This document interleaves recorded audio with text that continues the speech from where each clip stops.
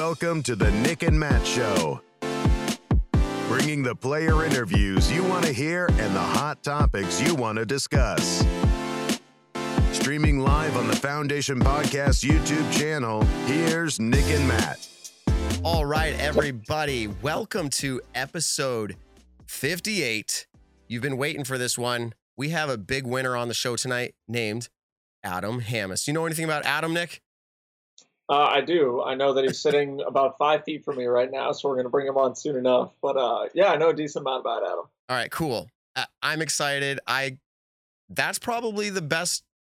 I got to be careful. I watched Paul Macbeth shoot like a 45 at Maple once on a previous layout, different layout, and I was firsthand for that. That was pretty cool. But this was pretty neat. This was a come behind win for Adam. We'll talk about it. Nick, we have a lot of outlets for like podcast listeners, YouTube, Spotify, iTunes. I think we've got like Google Play and whatever else, right?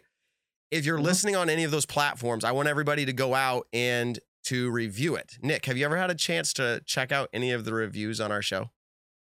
I did early on. I actually haven't as of late. I don't really...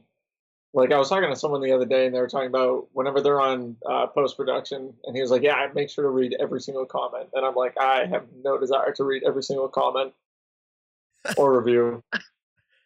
Okay, so, but here's the question, though. Will you commit to check out these reviews that come in if people do them this week? We'll do that, right? Yeah, I'll absolutely do that. I'll be back in Massachusetts next Sunday night. So I'll definitely take a look at all the reviews within the next 6 days. I'll take a look at all the reviews for any of the podcast platforms so that Monday night we can talk about it next week. Cool. Yeah. So people, if you want to get a message through to Nick and Matt, just leave it in the review. Like, hey, bro. No, I'm just kidding. Leave your reviews. We love it. If you think we deserve 5 stars, give us 5 stars. If you think it's less, give us less. We want to see your honest reviews. It also helps us stay relevant in the disc golf world. Nick, let's jump right into, well, right before we do that, how'd you feel about your performance at MVP? The only thing that felt good to me was my Circle 1X putting, and I'm happy about that because I putted, I think 100%, or it was 100%, and I think it was 19 out of 19 or 20 out of 20 putts from Circle 1X, which would be 11 feet to 33 feet. So I did that well. I also was like 50% Circle 2 putting the last round. I think I was 30% overall throughout the tournament. So putting was a major strong suit, which was awesome because if I was a bad putter, then I would have shot like 40 over instead of 6 over. And it just sucks because my backhand was non-existent these last few weeks. And my forehand felt pretty good. A lot of drives that required a forehand I did well on. Some upshots I did well on with forehands. But backhand was just kind of a letdown this week. So I'm trying to figure that out now before Green Mountain. Yeah, man. This might be the first year, and people can say bad co-host, that's cool. But this might be the first year I didn't follow you through your rounds. And is this the worst you've ever performed? I don't know, actually. I bet you I did worse. Okay. Back in 2018. Okay. Yeah, because 2019 I did okay. 2020... I didn't do that great either. 2019 was my best year at this tournament. And then this year, I don't know. If I'm not doing well, I don't care about, like, I care about how my round is going. I want to play well. My final round, I had 8 birdies. I just also followed it up with, like, 7 bogeys and a double bogey in there. So it was cool to get 8 birdies at Maple Hill Golds. I've never done that before. But when I'm shooting, like, 60th, 70th, 80th place, I don't really care about the ratings at that point, so I don't go back in and look at all my stuff. So I don't even know what place I ended up finishing up at. I just wanted to play the last round, hopefully shoot a decent round, which even's not great, but it's not terrible. And then I just went out and watched Paul's whole round, and then I watched the last hole for Adam, and then I had some delicious beer. So that was great. Yeah, that's what I was waiting for the most, because I knew there was a nice sour beer that Flying Dreams had, so I wanted to have a couple of those. Yeah, that picture of Nick and Matt with the winner Adam HAMMES is going around, and yes, you're holding that beer. So congratulations. I'm holding the tabletop pie beer. Someone randomly gave me it. This dude from New York, Enoch, who's a good buddy of mine. He just had it in his pocket. He's like, "Yo, you want to try this beer?" I was like, "Hey, absolutely. It's been a long week. Sure." All right. They are not official sponsors of the Nick and Matt Show. That's okay. Nick likes it. All right. They should be. Okay. Well, let's get into these stats for MVP. We have Statmando again lining us up with some incredible stats, and we're actually going to talk a little about this later. But they had their crew, Statmando, actually at this event on specific holes, tracking everything. And so, just to tease it out, things like the speed of the throw, if they're throwing righty, backhand, lefty, forehand, back, where did they land? Every shot for the whole tournament. There's going to be some incredible stuff coming out, but not those stats specifically right now, just the event stats. We obviously know, Nick. Oh, there's obviously. Yeah, I know. We do know who won, and you said he's close to you now. Let's shout out. Let's just get it out of the way. We'll talk to him in a little bit. Adam HAMMES. The biggest stat, and I want you to react to this because you just played the event. The biggest stat that stands out to me is how many strokes Adam gained tee to green at Maple Hill. Getting to the green in regulation off the tee pad is incredibly not easy, is how I'll put it. What's your reaction to him gaining 28, almost 22 strokes on the whole field doing that?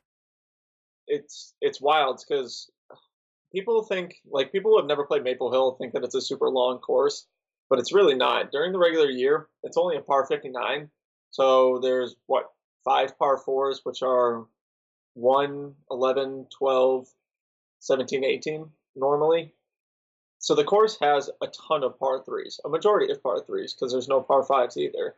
During the tournament, it goes to a par 60. Hole 9 gets elevated and gets put closer to the water. So the course lengthens up just a little bit. But the difficulty about Maple Hill is that it's hard par 3s. It's a lot of hard par 3s. Like hole 2 is not an easy hole to reach. Hole 3 is an incredibly hard hole to get the 2 on because it's long. You have to throw a perfect S-curve shot for a righty backhand. Hole 4 is a very tight tunnel. Hole 5 has a ton of OB. I think hole 6 is still statistically the hardest par 3 in the Disc Golf Pro Tour. I'd love it if Evan and somehow if we could figure that out from Statmando. What is statistically the hardest par 3? Because I bet you $100 that it's hole 6 at Maple Hill Golds. Evan, and then, yeah, he's either going to jump in the chat or he can send me a text message either way. But yeah, I still believe that's probably true as well. Yep. And then, so kind of like looking at Adam's last round, because we were talking about it last night, he got the deuce on hole 7, which is an incredibly hard hole to get the deuce on. Hole 10 is just straight uphill. Hole 8 was super difficult this year for a lot of people. I mean, they just extending the tee pad back another 50, 60 feet like they did makes that hole like a lot harder. Before, I used to be able to throw a mid-range over hole 8's water. And then now I was doing this power forehand with a distance driver. And that's what I'm doing now to get to the green. 13, 14, incredibly hard hole, very easy to go OB. 15's tight, not the hardest hole in the world. But then 16 is the infamous ace hole by Kevin Jones. And then now Gavin Babcock actually aced it the last round, which is pretty sick. That's not an easy par 3. And then 17 and 18 are both difficult par 4s. So to have 21 strokes gained tee to green is insane because, it also just shows that his fairway hits were first in percentage, his Circle 1 regulation, Circle 2 regulation, and birdie percentage. He was first place in all of those stats. And that just, a majority of that comes from gained tee to green on every single one of those opportunities. It allowed him to putt 88% from Circle 1X and be 36th in the field. And it allowed him to still win the event by 3 strokes just because of how incredible his driving was, which I think has been kind of a storyline this year of getting to certain courses where you really need that drive or that upshot game to succeed rather than, I guess, the putting aspect of it. So that's really good reaction. That's what I was hoping from you. It is really good. So with that in mind, we'll just recap very shortly here. Eagle McMahon tied for second. Obviously, I say obviously again. Nick, that's now my bad word. So it's rubbed off. I actually notice when I say it. It's annoying because I probably never would have noticed it before until someone said it. Until Hannah said something. Did you see? Did you see on hole 18? You had a fan out there that had a sign up that said Nick Carl, and then another sign it said obviously. Yeah, Jason put it up there. It was super nice of him. It made me laugh. So a fan is out there razzing Nick and during his round. Good, it made you laugh. So Eagle McMahon tied for second going into the final round. I think it was a 4-stroke lead. Yes. Ricky Wysocki playing pretty good, coming down to the tail end of the event there, kind of faltering a little OB. So tied for second with Eagle is Ricky. Yeah, I was watching Ricky's round because he was playing on the same card as Paul. So I started following them about hole 9. And Ricky had, I think, birdie 11, birdie 12. He got a really unfortunate kick on hole 13. It looked like one of the most pure drives I've ever seen. It was just a little too high, but the angle of his rock that he threw it on, if it hadn't hit this tree limb and dropped straight down, I think it would have been parked or in that ravine at least to where, now it's a potential birdie. But then 14, he hit a big putt. 15, he hit a big putt. And so I'm thinking, okay, it's going to be a 3-way kind of like what's going to go down on hole 18. I thought there was 3 people going to be in contention to it. And then Ricky threw a drive on hole 16 that just right when it hit a tree, immediately shot left OB. And then 17, he threw a great drive through this, what we all thought was a perfect upshot because the crowd started cheering. And then all of a sudden you hear something like, oh, no, don't do that. And then his disc rolled to like 40 feet underneath the tree. So super unfortunate ending for him. But because he had a lot of momentum going up to that point. And then I think the OB on 16, the par on 17, at that point, it took him out of the tournament. Yeah. And so talking about unfortunate kicks, I'll do it before Adam actually comes onto the show. There was, I think it was round 3. Yeah, I think it was round 3. In hole 16, the famous ace hole from Kevin Jones, Adam had what could be considered a good drive with any mistakes happening, not resulting in OB, but he hit a tree on the right side of the fairway, sending him 90 degrees left hard into OB. Not very many people go OB on that hole. He didn't feel like he deserved it. I, watching as a fan, didn't feel like he deserved it, but obviously still pulling off the win. Matt Bell, Calvin Heimberg, Matt Oram rounding out, tied for 4th. Let's talk about FPO for just a minute here. Katrina Allen taking it down, and I think this is significant. In her press conference leading up to this event, she's like, I think it's my time. Now, does she say that all the time? Maybe. But she felt like it was her time because if you look at the record here, I'm going all the way back to 2012, 9 years ago, when she and Kale LaVisca won at MVP. But besides that, you had Valerie Jenkins, and then you had Paige Pierce winning 1, 2, 3, 4, 5, 6 times now. Or let me see, 1, 2, 3, 4, 6 times, and Sarah Hokum. So like Katrina, this has not been her event. She took it down convincingly. And you have Kona Panis, 2nd place. Paige Pierce, this is a surprise. This is her event to win. Do you have any reaction to Paige Pierce taking 3rd place, finishing 8 back on Katrina Allen? What do you think? I mean, for how incredibly tight FPO has been this year, I'm not surprised with like Katrina winning the event, Kona getting 2nd, Paige getting 3rd. I'm more surprised at Paige losing by 8 strokes. That's where I'm kind of like, that does surprise me. Normally, she plays very, very well at this course. It's obviously been seen in years past that she plays well at this event. So to lose it by 8 strokes, I think that's just kind of like the testimony of what's going on in the parity of what's going on this year in the FPO division. Of lately, it has been, if it's your weekend to shine, it's your weekend to shine. And there's been so many different winners this year. Now that we're getting to the back half of the year, almost like the back quarter at this point, you have players winning multiple times. Katrina's just coming off from the National Tour win, and then now for the Disc Golf Pro Tour win. So it's just been a great year to follow along for the FPO division. Yeah. So Haley King taking 4th place. Tiger Borth tied for 5th with Missy Gannon, both 12 strokes back. So when you look at the field, again, convincingly Katrina Allen, because the closest was Kona Panis at 7 down. Now, Kona came out the first 2 rounds, showing that she has a chance and is here to play, faltering a little bit in the last round. But everybody's kind of right there, and it's weird to see Paige Pierce in that mix again at an event that she's so dominant at. Katrina Allen showing up. Congratulations to her. Like I said, I'm not surprised that she was in content, or I'm not surprised that anyone would have lost this event. It's more surprising that she did lose it by 8 strokes. I think that's kind of like the more storyline that I get from this event. Okay. I'm trying to remember the question we asked Statmando live here. He answered. He said number 18 at Waco and number 6 at MVP, but I don't remember what your question was, Nick. I have to Okay. think of that now. That's so funny.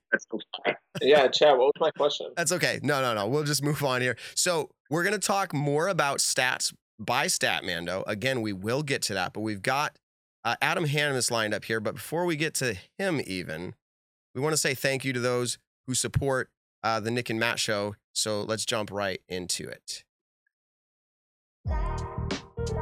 All right, everybody. Shout out to Manscaped. Autumn is in the air. The pumpkins are in the patch. And our friends at Manscaped are here to make sure you don't carve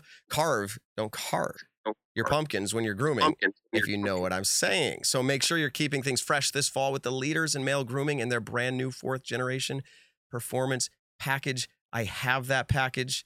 I had to look this word up, Nick. You ready? Boys, get ready for a cuffing season like no other. Cuffing. I'm like, oh boy, what are we talking about? Cuffing season. So I looked it up, Urban Dictionary, didn't know what I was going to find. But get ready for cuffing season. I'll tell you what that means in a minute. Cuffing season like no other. Are you ready to take the leap this fall with Manscaped? Join the 2 million men worldwide using Manscaped. Go to manscaped.com, 20% off. You see it on the screen. Using Nick and Matt. Free shipping as well as part of that. Nick, I have the Performance Package 4.0. What is your product of choice right now with Manscaped? To be honest, I think the lawnmower, the 2.0, or excuse me, the weed whacker, the 2.0, because that one, randomly, every so often, that little nose hair comes out. Don't know why, but I just take the little weed whacker, go in, it buzzes around for a couple seconds, and then no more nose hair. And it's incredible. But with the Performance Package, the 4.0, you actually get the lawnmower 4.0, the weed whacker, which is an ear, nose, hair trimmer. You get crop preserver ball deodorant, crop reviver toner, performance boxer briefs, which are super comfortable, and you get a travel bag to put everything in that travel bag, which is also just another incredible handy tool to have with your set of handy tools. That's right. So Manscaped even threw in 2 free gifts to their Performance Package. Go over and get it using Nick and Matt boxers and the Shed travel bag. Get comfy on the home and on the go this season, especially disc golfers on the go. I'll tell you, they do have a good product. Nick, as we wrap up this ad, everyone loves ads, but how about if we give you a nugget of information? Cuffing season. In the chat, let me know. What is cuffing? cuffing, cuffing season. If you were like me, you had to go over to urbandictionary.com. And Nick, what did you say it was earlier?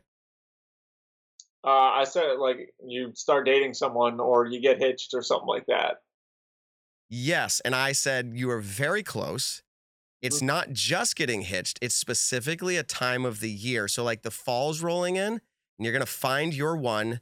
You're going to get like committed relationship through the winter season. I thought that was, I've never heard that, cuffing season, the winter season, getting serious with a relationship. So everybody, manscaped.com, code Nick and Matt, 20% off. Thank you for the support. They're supporting disc golfers like us. Go check out their product. You will love it. All right, Nick, I think we've made it to that time where we're going to bring in, honestly, we're ready, I think. Are you ready? Bring in Adam HAMMES.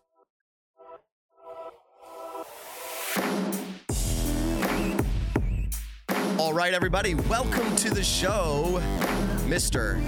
Adam HAMMES. Welcome to the show, Adam. Are you still, like, I don't know, reeling from your win? How does it feel right now? It's it's still settling in, feeling good. Kind of just took the day to decompress and take it all in, so it's been great. Okay, so Nick, you're in the same room as him. I know it can be weird as asking questions to the guy next to you, but feel free to do it. But here's my follow-up. What I asked you this yesterday, but I didn't want to get your answer yesterday. I wanted to like have it on the show. What is the like literal feeling? How would you describe winning? First of all, this is your second time, but this is your first DGPT. What does it feel like to win this big of an event? Because I will never do it. And I just want you to like shed some of the feelings of what you were having in that moment. Obviously it feels amazing, but I think when I was stepping on the tee of 18, I knew I'd just get par to win the tournament, and I was, starting to shake. I was definitely, the nerves were definitely on, even though I still had to get par with a 2-stroke lead. But yeah, there's a lot of things going on in your head. It's pretty wild. Kind of undescribable, honestly. You just, I don't know, pretty hard to describe. I feel like, though, that's what you need to go into hole 18 at Maple Hill is at least 2 strokes, because then you have the opportunity to play for par, but your opponent has to go for the birdie to make any sort of run to put any pressure on you. So Eagle was in that position to where you threw your upshot first, so he saw you lay up. You got just up to the top of the mount to where you're now jump putting at it, and then Eagle throws a shot OB. What is kind of like your feeling of, okay, thank God, like what is going on? Once I threw that second shot to the mouth, I knew I could just jump put up and get my par. So I don't know. Having 2 strokes, I knew I could get par. Even if I bogeyed with Eagle missing it, I still would have won. So yeah, I definitely had the pressure on the tee of 18, but I knew I could just get a par. Luckily, snuck through the trees on the right side because I kind of just yanked my drive over it because I was scared of the OB on the left. But which might have been, you heard Matt and I talking about it earlier, but your driving capability off the tee this weekend was insane. Your gain tee to green percentage and gain tee to green strokes was like over 23. So talk to us. Where did that, were you relying on the backhand, the forehand? What disc were you relying on? Yeah, my backhand was really smooth this week. I worked on it, hard for my off week in Virginia, and then going into Delaware. I had, moments of promise with my backhand, and I'd have a couple bad holes. But this week it kind of all came together, and my backhand comp is an undertaker, which is hard for me to get to a spot where I'm throwing the undertaker really well. I got to a spot where I could throw the undertaker well, and I knew if I could throw that disc well, I could throw almost any disc in my bag. And I just had my bag dialed, I had my shot dialed. I love the course. I love the shots. It forces me to throw. I feel like it suits my game. Long, flexing on it shots and high flip straight shots and buzz shots and stuff like that. So. Yeah, I was going to say, you have said, I think probably in your interviews, this is your favorite tournament every single year to go to, and it's on your favorite course. What about the course and the tournament make you feel that way? Is it staying somewhere that's only 5 minutes away, so it's nice and convenient for you? Or yes, correct, Carl. Staying at your house is very convenient, 5 miles down the road. No, there's a lot of things. I think just like camaraderie of people that go into this tournament, just the history. The course is just beautiful. You have the pine trees. You have inside going into the woods, out of the woods. You have the lakes, the water features. This year, the course had a little extra water on it, so we had some casual water creeks kind of just rolling through the course. And it just sets the vibe kind of for a really cool course. And there's every hole, every tee I step on, I just think how great of a course this is. I just feel really comfortable there, and yeah, it's similar to the golf I played growing up. It's long wooded, some will be. So yeah, I just have confidence. I just really like what it is. Awesome. Can I also allude to the fact that you came on the Nick and Matt show the week of? Now, let me just point out. You can say, "Oh, that's cool," but the previous year before, we had Paul on the show the week of, and he won that year. Now, we kind of cast our net a little larger this year. We had 6 players in the room. We had like 7 players. We had to keep our percentage chances higher. So next year we'll bring in like 12, and we got to promote the Nick and Matt show. But hold on, Matt. This is what we actually did figure out, that over the last 3 years, whoever has stayed at my parents' house has won the tournament. So I said, oh, Adam, do you already want to book your spot for next year? Just kind of like joking around. And I'm thinking in my head, I was like, you know what? No one is staying at my house next year. Not even my parents are staying at my house next year. The only people that are staying there is me, myself, and I, because I want to win this tournament now. So everyone else has been kicked out. They all have to find their own lodging now. But no, just kidding. The last 3 years, though, it has been kind of funny that the winner of the event has stayed at my house. So we're going to try to go 4 for 4 now. Yeah. Okay, let me give you this stat, Adam, or not. It is stats. It's stats. Here we go. I find it interesting. I'd love your reaction to it. And we're going to start in 2018, then 19, and then we'll talk about this year. I'll get it out specifically. You came back to win at the 2018 Silver Cup, trailing by 5 strokes to Kayla Viska in the final round.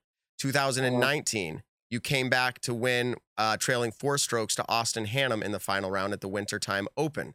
2021, Shelly Sharp Memorial trailing by 4 strokes to Drew Gibson in the final round. That was this year. And then again this year, 2021, trailing by 4 strokes to Eagle McMahon at the MVP Open. Is that something that's just you thrive off of? What is your reaction to that stat coming back to win like that in those events? Comebacks are fun. I definitely like being down. It kind of gives me like I have nothing to lose. I can kind of fight and play aggressive and just try to execute every hole perfectly.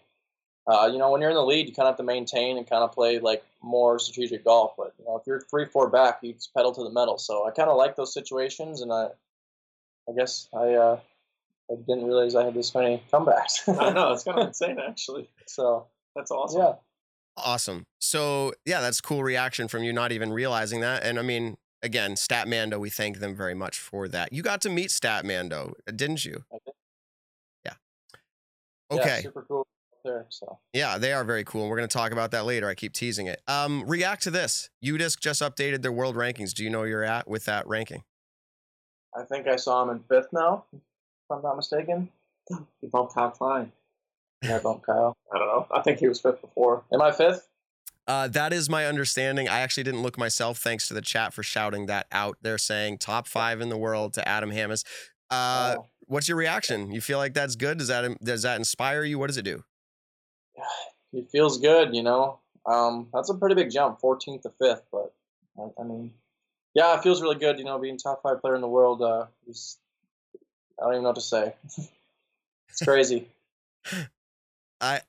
I will tell you from my perspective, I'm lucky that I started to get to know you a few years ago, so it doesn't look like I'm jumping on the bandwagon now. You are an incredible player. We're very privileged to have you come on the show, and like you do, you're like, yeah, I'm down. You love it, and I appreciate that a lot. I'm trying to think here. One other stat, and this was said live on DGN. You're the 4th player. There's only been 3 other players besides you to win an NT and a Disc Golf Pro Tour in the same year. Does that stat matter to you? I think it sounds pretty cool. How do you feel about it? It definitely feels pretty cool. It's definitely the most interesting stat that I kind of heard with all, the new stats coming from Maple Hill and Statmando. Yeah, I didn't realize only 3 other people have done that. I feel like there's a lot more. Like, I guess the Pro Tour hasn't been around as long as the National Tour, so. And then people who have won national tours in the past maybe haven't got their Pro Tour win yet. But yeah, true. Yeah, it's crazy. Look at one of the stats is Paul has done that 5 times, and so throughout, like, how many Pro Tour events are there per year, and how many national tour events per year? Macbeth has won it 5 times doing that. Wysocki's done it 4 times, and then Eagle has done it once. And I want to say it was probably the year that Eagle won. Beaver State Fling at some point, and then won a Pro Tour after that. I'm not sure which ones, but yeah, shout out to the guys over at Statmando doing all these stats. And then we actually have a bunch more about like one of the holes at Maple Hill, just incredible stats that they come up for us. Yeah, and I want to go back to a moment during the final round where I think, and I hate to bring up the fact that you missed a putt. You did a great job winning a tournament. But on hole 14, and I mentioned this to you following the round, because Jeff Corns, this is final round, Jeff Corns, your caddy and friend and a lot of other things, right? He goes, Matt, I expect you to go hype, yell the hammer. You got to effing do this when he hits this putt on 14. And I think you talked about shaking on hole 18. I started like shaking on 14 because I was like so ready to go hype, and then it didn't happen because you missed the putt. But yeah.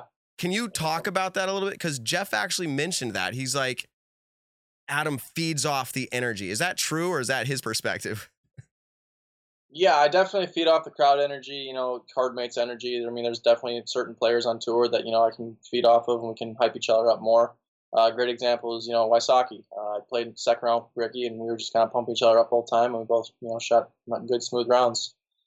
But yeah, definitely feeding off the energy, and if there's that extra one loud guy in the crowd yelling hammer, I guess, then yeah, I'll definitely feed off it. Definitely makes me smile and keeps the tension, I guess, a little looser in those situations. So, well, I mean, one of the greatest things about Maple Hill is to me, and I've been to a decent amount of Pro Tour events. I have not been to them all. I've not been, to a ton of events that had massive crowds. But Maple Hill, because I've lived there, close to there for so long, um, Maple Hill always had that great like hole 18 vibe.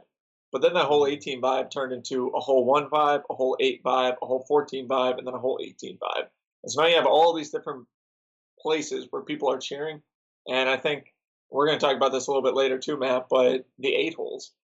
Did you have any fun experiences with the 8 holes, or is that something like, what do you feel about the 8 holes? Kind of like, let's take it where you're walking up to hole 8, you have this massive crowd sitting out there, you have a great island shot that you need to hit, but then talk about it when you're on hole like 5 or 6, and all of a sudden you hear random cheering. Mm-hmm. I like the 8 holes. I think it's great. It just adds to everything that goes on at Maple Hill. I know some of the players get frustrated over the loud noise, but honestly, with how big disc golf's getting, there's just going to be more fans, and the crowds are going to get louder and wilder. So I don't know. It doesn't really bother me. I definitely didn't try to let the 8 holes distract me in the final round. I kind of necessarily didn't come down the fairway nodding at everyone and trying to have a fun little time. I was trying to stay calm, keep my head down, and keep doing what I was doing. But yeah, no, I love the 8 holes.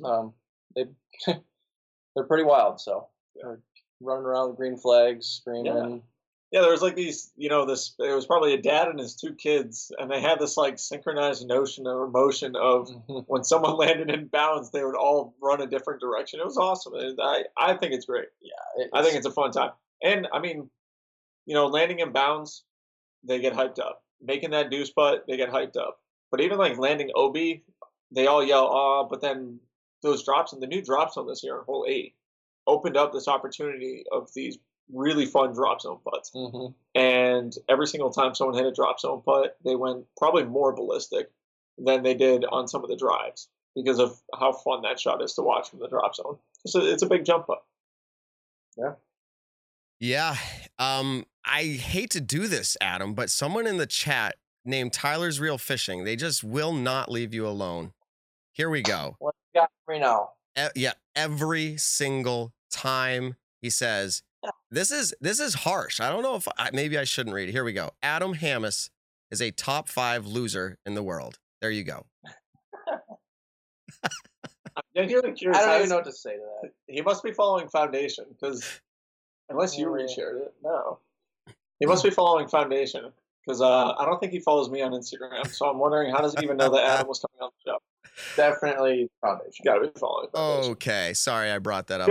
We know that's yeah. All right, you're a winner to us. Okay, let's see here. Let's I'm trying to think if there's anything else I want to react to with you here on the show. There's a couple other things we'd like to do. Let's go ahead and, if you're cool with it, let's jump into a stat or fiction. You've played this with us before. Are you down to do that again? Absolutely. All right, here we go. Thanks to Statmando for stat fiction. Just a reminder, a stat would be something like Nick Carl is rated higher or better than me, Matt Graham. That's easy, stat. Example number 2, Nick Carl has more Disc Golf Pro or Tour wins than Paul McBeth. That would be fiction. Stat. All right, so let's get into it. I always say question. It's stat. It's phrase number 1. Is it true or false? Here we go. Adam HAMMES has never won a PDGA event on the same day the Milwaukee Bucks have beaten an Eastern Conference NBA team. Oh, gosh. Come on. I mean, what is this? If that's a stat, I'm so beyond impressed by the Statmando guys now that they would even think to look something up like that. I'm going to go with the stat, though. I don't think he's ever won the day that they've played an Eastern Conference team and won their game. I don't know. Stat. All right. I'm going to roll the dice like Nick usually does, and I'm going to say fiction just because I have to get a point somehow. Here we go. Let's see how it plays out. I get the point. It is actually fiction. So here's the backup for that. The backup is in 2021 on June 13th. So this year, June 13th, the Bucks won versus, I don't realize this name, BKN. Anyways. Brooklyn. Okay, Brooklyn. Thank you. I'm not a big basketball guy. HAMMES won the Resistance Disc Open. Why would that not be? Okay. They're not an Eastern Conference team. Is that what we're saying? Brooklyn? No, they are. I wonder if it was on a Saturday that they played Brooklyn, and then Adam won it on a Sunday, maybe. Oh, maybe. Yeah. Anyways, for April 22nd, 2018, Bucks win versus Boston. HAMMES won the Rumble. So, fiction. Adam HAMMES has never won a P. So he has won. Oh, we're reading it backwards. We're saying it's fiction. It means he has won on those days. Because the stat. Oh, I get what you're saying. I get what okay. The statement says Adam HAMMES has never won on those days. Yep. That's fiction because you have. Okay, here we go. Okay, when I said stat, I was saying he's won on the same day. So we get the point. Technically, we were wrong because we said stat, but I heard it as. All right, we botched that. We botched that. Okay. Yep. All right. That's okay. Sorry, stat man. It was a very cool stat. Incredible stat. Here we go. Stat or fiction number 2. HAMMES has made more total career cash in events when he wins than total career cash in events when he does not win. So here's how I take that. You add up all the cash from your wins at events, and you compare that to all the cash you've ever earned that were at events you didn't win. Which one is more? So it says he has made. So if you're saying it's a stat, we're saying you have made more during your wins than anything else. Or if we're saying it's fiction, you have not. I feel like it's fiction. I feel like I've made more outside of just the wins. Okay. How many wins do you think you have? I think I have 25 or 26 wins. And then, but that's not pro wins. Yeah. Pro wins I have. You play a large number of events every single year. Yeah, I play 20, 25. These wins lately, though. I mean, okay. I get Maple 45.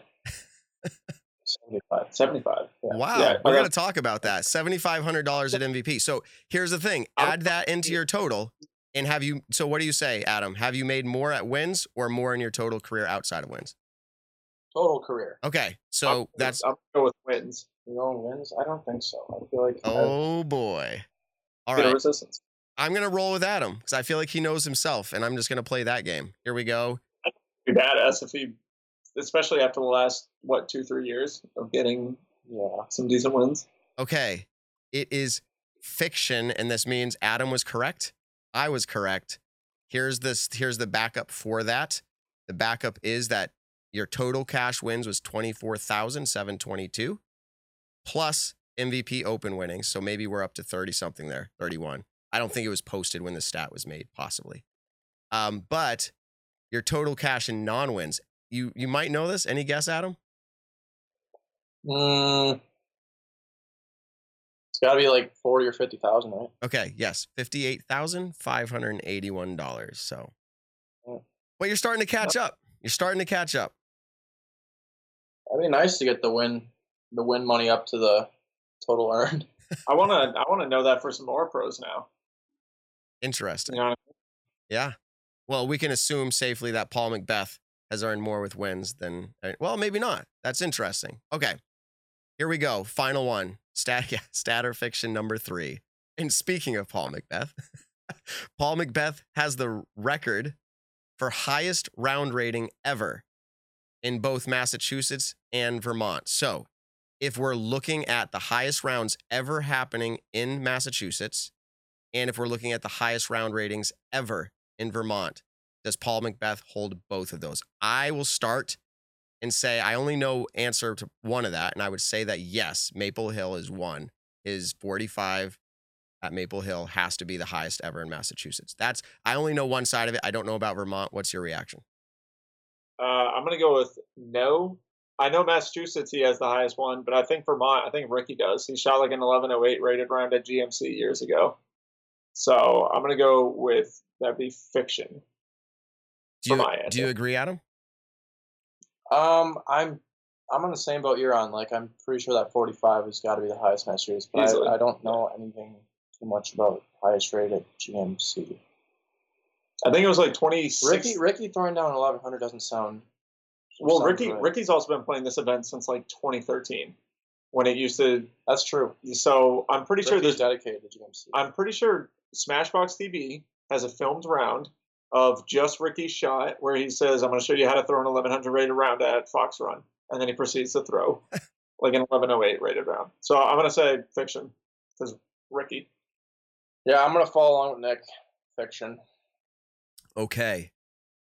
I can't make an answer because on accident I glanced. Here's the results. It is fiction. And fiction is supported by this stat. Highest Massachusetts round rating ever. We agree. 1121 Paul Macbeth, 2013 Vibram Open. Highest Vermont round rating ever. We were wrong. Paul Ulibarri, 2018 Worlds, 1092. Now, Wow. to bring into question what you guys brought up, Macbeth shot a 1091 rated round. So he was literally 1 point off that rated round. So pretty much a dead heat. And that was 2019 GMC. So anyways, good rounds coming out of them. That is our stat or fiction. Statmando, by the way, is tracking these stats of how this game plays out. So we are now tracked our performances on the show. I don't know who won this time. Nick, do you feel like you won or Adam won? No, I think Adam technically did. Okay. Yeah, because I don't know if I got one right. Are we not counting the first one? No, we don't count the first one. Technically, we were wrong. Oh, yeah, that's tough. Yeah, I mean, but you guys. That's far. I He got shot 3. 1100 rated round in Vermont. But I knew what you meant though. all right. Let's close it out here. We appreciated very much having Adam HAMMES on the Nick and Matt Show. So, Adam, we're gonna let you have the closing words here. Anybody you'd like to shout out? Anything you'd like to thank? Your mom? Anybody? I don't know. Go for it. It's your microphone. I'd like to thank you guys for the invite back right after the win. Definitely love being on the Nick and Matt Show. Thank you to Maple Hill. Thank you to MVP. Thank you to all the staff, Steve Dodge, everything that went into my favorite tournament of the year. It was awesome. Super pumped to take it down. And then thank you to my sponsors, Discraft, Grip Equipment, and Resistance Discs. Wouldn't be able to do it without you guys. So thank you. Thank you very much, Adam HAMMES. I mean, honestly, you are free to stick around as long as you want, but I think it's easier sometimes if you feel like you want to go to just go. It's up to you. But we're gonna. I'm going back from dinner, so great. Yeah. Thank He's you guys. gonna go party. He just made a crap ton of money. Great. I'm not going to party. He's gonna go blow it all I on might the go. countless things that we have to do here in Vermont, which is practically nothing. All right. Yuli wants ping pong. $100 ping pong matches. Wow. Per point. Yeah, per Oh, yeah. point. All right. Thanks, Adam, for coming on. Go enjoy your dinner and good luck up there. We'll be following closely over here at the Nick and Matt Show. Peace. Guys. All right, peace out, everybody. All right. Nick. I'm still looking at that stat. I'm pretty sure Ricky holds the highest rated round in Vermont. Oh, boy. Batman.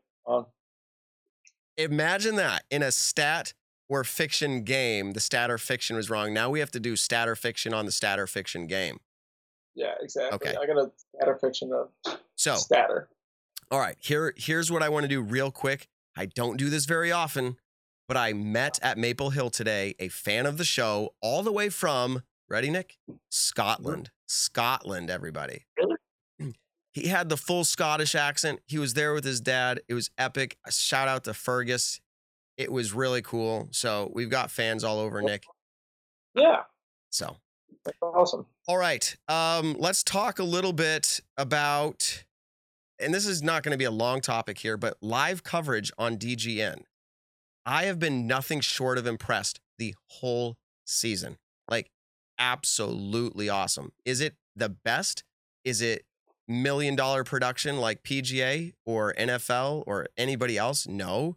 But are they doing things that only those places do? They kind of are. Their replays, their camera angles, the quality, it's all really pretty good. Yeah. People tuning in for the Maple Hill. See, the name's changed so many times. The MVP Open for the first time are complaining. Wow, I'm going to cancel my subscription. I just signed up. I'm going back to Jomez. Mm-hmm. Nick, what's the cell phone coverage like? First of all, what's the cell phone coverage like at Maple Hill when you're there for a casual round with your phone? Well, we noticed that during the practice rounds, hole 10, 11, 12 have awful service. You can't even check Facebook, Instagram, Twitter, anything like that. So the cellular coverage out there, especially when it comes to like data and everything like that, is not great. And I think we're hitting a stretch of tournaments that we're going to struggle with that.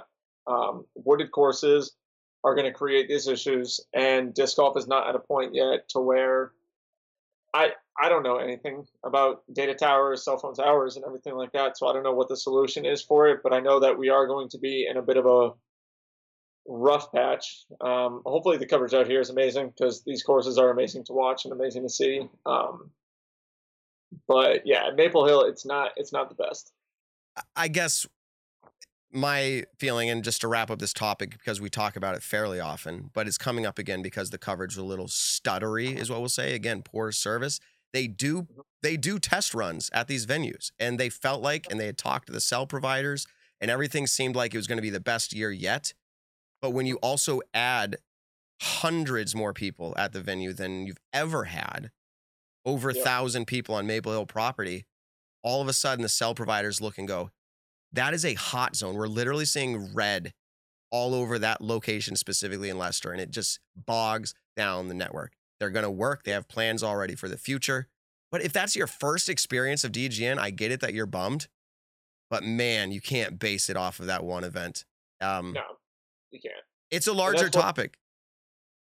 It is, because I think that's not going to get figured out for another 3 years, to be honest. And I think there are certain courses that are not, like Masters Cup, Santa Cruz, they can't run any live coverage out there because the coverage is so horrendous if they even tried to. They just can't. And that creates it to where now we're back on the post-produced train of, let's just wait for the post-produced coverage to come out and everything like that. So I think it's not an issue that's going to get solved this year. Maybe next year. I don't know. I know Jeff is trying to do a bunch of different things. And like you said, he's test running all these events to make sure that the coverage is good. But I think with the explosion and the expansion of the sport, we're going to struggle with more and more casual people, spectators, fans, and everything like that. And that's going to bog down the services like you were just talking about. Yeah, and it is a much bigger conversation, like you said. Masters Cup out at Daylaw, like they didn't even try because it was that bad. At least at Maple Hill, they're able to get most of it in, and with the multiple camera coverage, they're usually able to go somewhere on the course that you can still get coverage. I get it. If this wasn't my home course, I'd probably be maybe a little bit more skeptical of, the coverage, but like I generally think the product is good. It's going to continue to get better. It's part of the growing pains right now, but the network themselves are doing a great job. All right, Nick, let's talk about general reactions to UDisc, not rankings, but the standings from the MVP Open. And just generally, if you feel like, they got Maple Hilled, as in it got the best of them, or do you think just generally their performance is starting to, it was waning, like it declined just because they weren't playing well? I guess you can kind of understand what I'm saying. So let's talk down the list here. Paul McBeth, 11th place. Any reaction to that?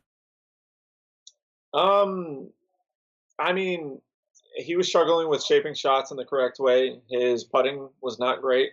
I was talking to him throughout his final round, and one of his biggest issues was he couldn't string together more than 1 or 2 birdies at a time.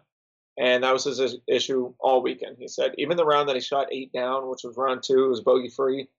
I don't think there's a turkey of birdies in there.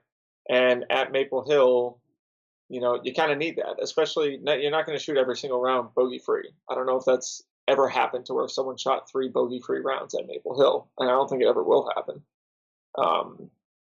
So at that course, you need to get as many birdies in a row as you can, and getting these small stretches like 3, 4, 5, or even 2, 3, 4, 5, and then going on to 10, 11, 12, getting birdie.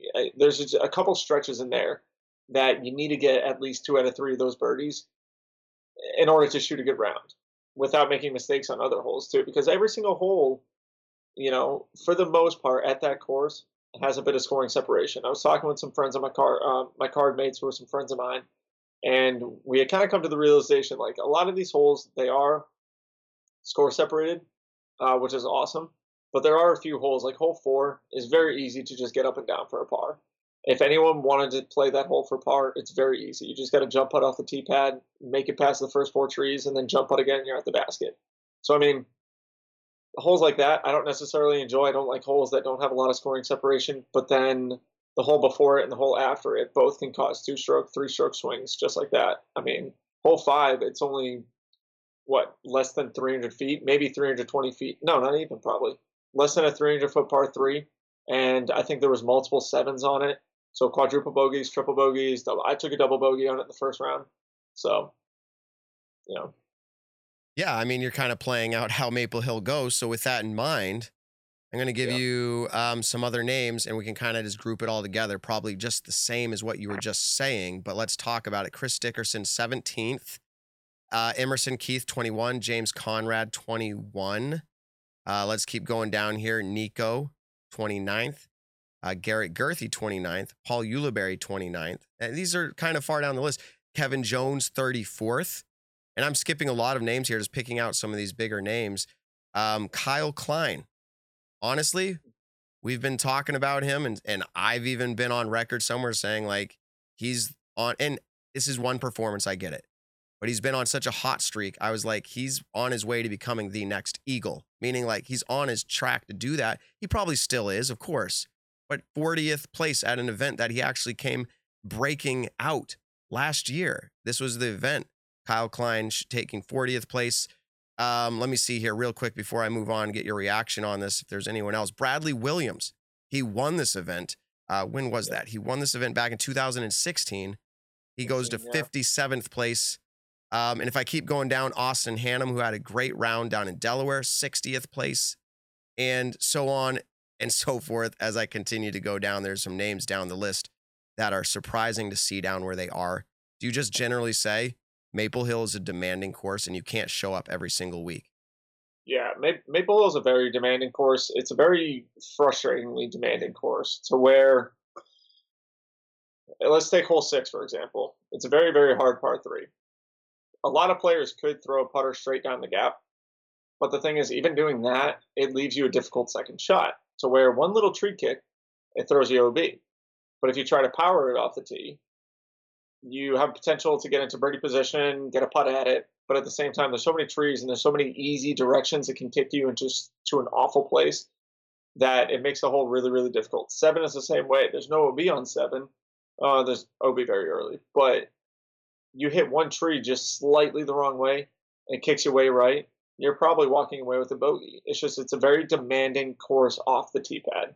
I think every single year, whoever wins this event is dominating off of the tee pad. That's how it has to be done. I mean, I look at this like, James Conrad has won this event, right? Yeah, James Conrad, so I'm kind of surprised at his placing. Bradley Williams, he's won it in years past. But then also the Chris Dickerson one, who's such a great player in the woods. That just shows you that this course is hard. This course is demanding. You have to average over 1060 rated golf to win this tournament. And you got to be smooth off the tee pads. Yeah, and so part of this conversation then goes to the idea, and I was able to be one of the guys asking questions in the press conference for the DGN, which, side note, we missed this part of our topic here with DGN. There's more than live coverage on DGN. There are legit other shows. We know Party Podcast. There's others, including cool features done by other media, artists, and all that stuff. It's not crazy to support them just for the other stuff as well. Long story short, go support them. But here's the follow-up in reaction to what you're saying, like players that have placed so well and have won in the past. It's not because it's a fluky course. It's just super demanding, and whoever shows up is going to get it done. So here's what I did in the press conference. I asked the question to some of the players. I don't remember exactly which ones, but the question is, do you feel like having 1 win or 2 wins on the Elite Series each year is going to be a big deal in the future? And maybe it's the transition right now. The PGA, if you win an event or 2 a year, big wins. That's all that matters. You keep going, you keep making your money. What do you think, Nick? Like, generally, do you think that's what's starting to happen with all the players in the sport, like competing for a win? Yeah, definitely. I mean, like we were just talking to Adam about it. He won $7,500 to throw a disc for 3 days and kick some ass while doing it. And so, yeah, I think in years past, with how big the Pro Tour is getting and how much they are improving, especially when it comes to what their qualification for out of cash is going to be at Pro Tour events. I think players are going to start making 8 to 9 to 10 grand per event. And I think in the future, I think there's going to be one event a year that is going to pay out just a ridiculous, like right now it's the Pro Tour Championships, but I think there's going to be another event every single year that pays out a ridiculous amount of money, is potentially a very top heavy paying tournament, which I want to see. I do want to see that one tournament be life changing for a player. I mean, the World Championships, James won $16,500 at it, and then sold a crap ton of discs on the side of it, and probably up to sponsorship contract. So I mean, winning Worlds is an absolute life changer in disc golf. But when it comes to Pro Tour events, yeah, I think winning 2 a year right now is pretty career changing, because then it also, as more players become open with their contracts, it's going to allow players to know their worth and know, like, say player A is making more than player B, but player B has more accolades over the last 2 years. Player B is not going to be able to say, hey, player A makes this, but he doesn't have any big wins. And I've won 3 Pro Tour Series events in the last 2 years. And so that's also, just winning events is going to help out with your manufacturer sponsor, which is, for a lot of people, the main source of income currently. Yeah.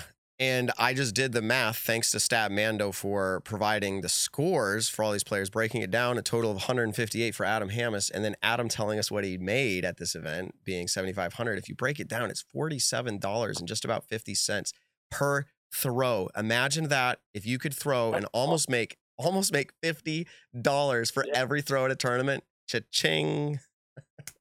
Dude, that's awesome. Especially, imagine this, you get $50 to throw a shot bad. Exactly. Even the OB stroke. He missed the putt. He went OB on a hole, I'm sure. And he still made $50 off of it. That's awesome. Ooh. And that's only going to increase. Statmando needs to break this one down. You're right. I'm just kidding. They don't need to go this far. But yes, OB strokes are technically not throws. It's like a penalty added on. So technically, Adam made more than $47.50 per throw. Per throw, technically, yeah. Exactly. Awesome. Did we ever figure out what the question was earlier that I said, I wonder if this happened, and Evan sent us? Dude, I'm going to have to this will be like one of the few times that I re-listen to our podcast. I'm just going to have to, because I want to know what the hell I was talking about. I know. We'll have to go back. Okay. Yeah. Before we move on, we're actually going to talk a lot of things MVP. Some of them are related to the larger picture at hand too in the disc golf world, but kind of came up at MVP. But before we get into some of those finer details, shout out to Gavin Babcock. He's a 1,003 rated player, so just really close to your level of play. I played with him 2 rounds, the first 2 rounds. Okay. Super awesome, dude. Very nice. He ended up finishing 68th place. But not here to talk about that. He got a hole-in-one, an ace on hole 16, 471 foot. People say that it's arguably farther than that, but long story short, 471 foot. If you recognize the number hole 16 at Maple Hill, it's because Kevin Jones slipped, fell, got the first ever on that hole ace ever on video. It went wild. Biggest ace of all time, people argued. Nick, you can't take it away from Kevin Jones, but somebody acing, just straight up acing that hole, 1,003 rated player, and obviously a good player. Does it take anything away from the fact that, like, wow, I guess other people can do it too? Like, what's your reaction to that ace? No, I think any hole, for the most part, that's going to get aced is probably eventually going to get aced by someone else in some sort of fashion. So I don't think it takes anything away. Kevin's ace was incredible. It was on film. It made disc golf go viral for a while. And I still have people send me messages of like, hey, were you there at this moment? Like, I know this is your home course. Were you there? And so it's kind of cool. Even, a year later, people still send me messages about that. And then, I mean, incredible shot by Gavin to be able to do it in the tournament is pretty insane. I'm curious because I saw him throw the line twice, and he ended up over just off to the right side. I think he got up and down for 3 each round. So I'm just curious if he kind of did the same thing and just fought back and aced it. It's wild. It is a sick ace. That's kind of my point is it just literally, well, that ace is just as sick as Kevin Jones' ace. Legit, it's an incredible ace. They both have this lure to them now. Like, wow. I mean, if you want to get down to the particulars of it, Kevin did it while it was kind of raining outside. It was a little wet. yeah, it was a little wet out. I mean, you can't really get into the particulars that much. No. You know, they were both incredible aces. One of them was filmed, one of them wasn't, and you just kind of go from there. Oh, Nick, thank you to the chat. The chat is coming in clutch. Nick, you were asking the hardest par threes on the Disc Golf Pro Tour or at Maple Hill. Yeah. Is hole 6? I don't know now. I might have lost the chat that far back, but we'll figure it out. Evan will, he has it tucked away. He'll text me or something. So the other thing, because Evan of Statmando is in our chat, which by the way, if you ever join our show live, you get to have fun time in the chat. Hey, people hate on us, people love on us, whatever. It's cool. Evan's in there tonight. He's saying that the highest previous cash payout per throw for Adam HAMMES was at Masters Cup, and it was like $33.85 per throw. So he beat that by like $14 per throw at MVP. So good job to him. Do you remember on the Stat or Fiction what Yuli's round was rated in Vermont? Yes. So he followed up. He followed up with this. So 1,092. Ricky has 1,091. That's what it was. It was, but I'm pretty sure when. So you know how official, unofficial, official, unofficial. So I think that's what happened was Terry saw that it was an 1,100 rated round, so he came out with a video saying Ricky shoots 1,100 rated because everyone wants to watch that. I'm pretty sure I've watched the video like 5 times, and then when I went and looked, it said 1091. I was like, damn it, I can't prove him wrong. So Statmando. All right, they're winning in the battle of Nick versus Statmando. We'll have to keep track of that as well. I don't know. We're 1-1 now. They gave me this Paul's made 120 grand and freaking Ledgestone, so we're 1-1 now. I think. Excellent. All right, one other shout out to I think a fan of the show, self proclaimed, I believe, Stacy Ronsley. It was good meeting her in person. She's usually, and I say usually, she's often in the chat. She's listening as she drives down the road. In fact, Stacy, it was great meeting. If you're listening to this as you drive up to Vermont or wherever else you're going, good meeting you. Fun seeing you out there. Keep up the good work. All right, Nick, you ready? We talked to Adam about it. We got his feedback. We've seen other players in their social media follow-ups already of this event say a lot of nice things. Not everybody has, but a lot of nice things about the 8 holes. Let's set up the big picture here, if you will, of the future of disc golf. Does it include massive galleries on a hole being hyped up for the sport? Like, is this going to be a part of the future, or is it very specific to Maple Hill? No, I definitely think it's going to be a part of the future. I think it's going to go around to the more golf style of people are buying seats in certain areas, certain standing areas, certain bleachers on certain holes of tournaments. I do like in disc golf right now that you can follow along with the lead card pretty closely. Some courses clearly have the advantage of spectator-wise. Let's say USDGC compared to Maple Hill. I mean, USDGC is, pretty much everyone's outside the ropes. Players are inside the ropes. And you can have a pretty large amount of spectators. Maple Hill is in a different situation to where certain holes you need a VIP badge. So I think Maple Hill was kind of, the pioneer of, I could be totally wrong, I'm just saying it out of personal experience, of like, there were only a few years when I first started playing that I went out and watched every single hole. But there were many years that I went and just sat at hole 8, hole 14, or hole 18. And especially when I first started playing, hole 18 was just the place that everyone went. And it was really, really cool with a couple of the players sitting up top at the Sap House. So I think Maple Hill kind of gave that great idea of let's put people in certain areas. The 8 holes, I absolutely love them. I think it's great. I think it's a very nice hype moment because you could be teeing off, let's say the first round, you're teeing off at 7 a.m. And there are people out there just ready to cheer you on, ready to give you the slow clap. It's funny, they announce your name, saying like, all right, next on the 7 a.m. tee time card is player A, B, C, and D. And then they all start cheering. And I think it's pretty awesome. But, so let me set you up. Let me set you up like this. Well, I was going to say, you don't have to name names, but do you read any bad reviews on it? Yeah. So let me just let me. Your reaction is great. Your thoughts are perfect. I think I followed a card. I'll just give you my firsthand experience where we're coming up hole 7, and obviously hole 7 is close to hole 8 for those who don't know. Like it should be pretty obvious, but the way it plays out, you're putting out and you're on the other side of the pond where the whole 8 holes are sitting. And at hole 7, I was following the card. They're up to the basket on hole 7 putting.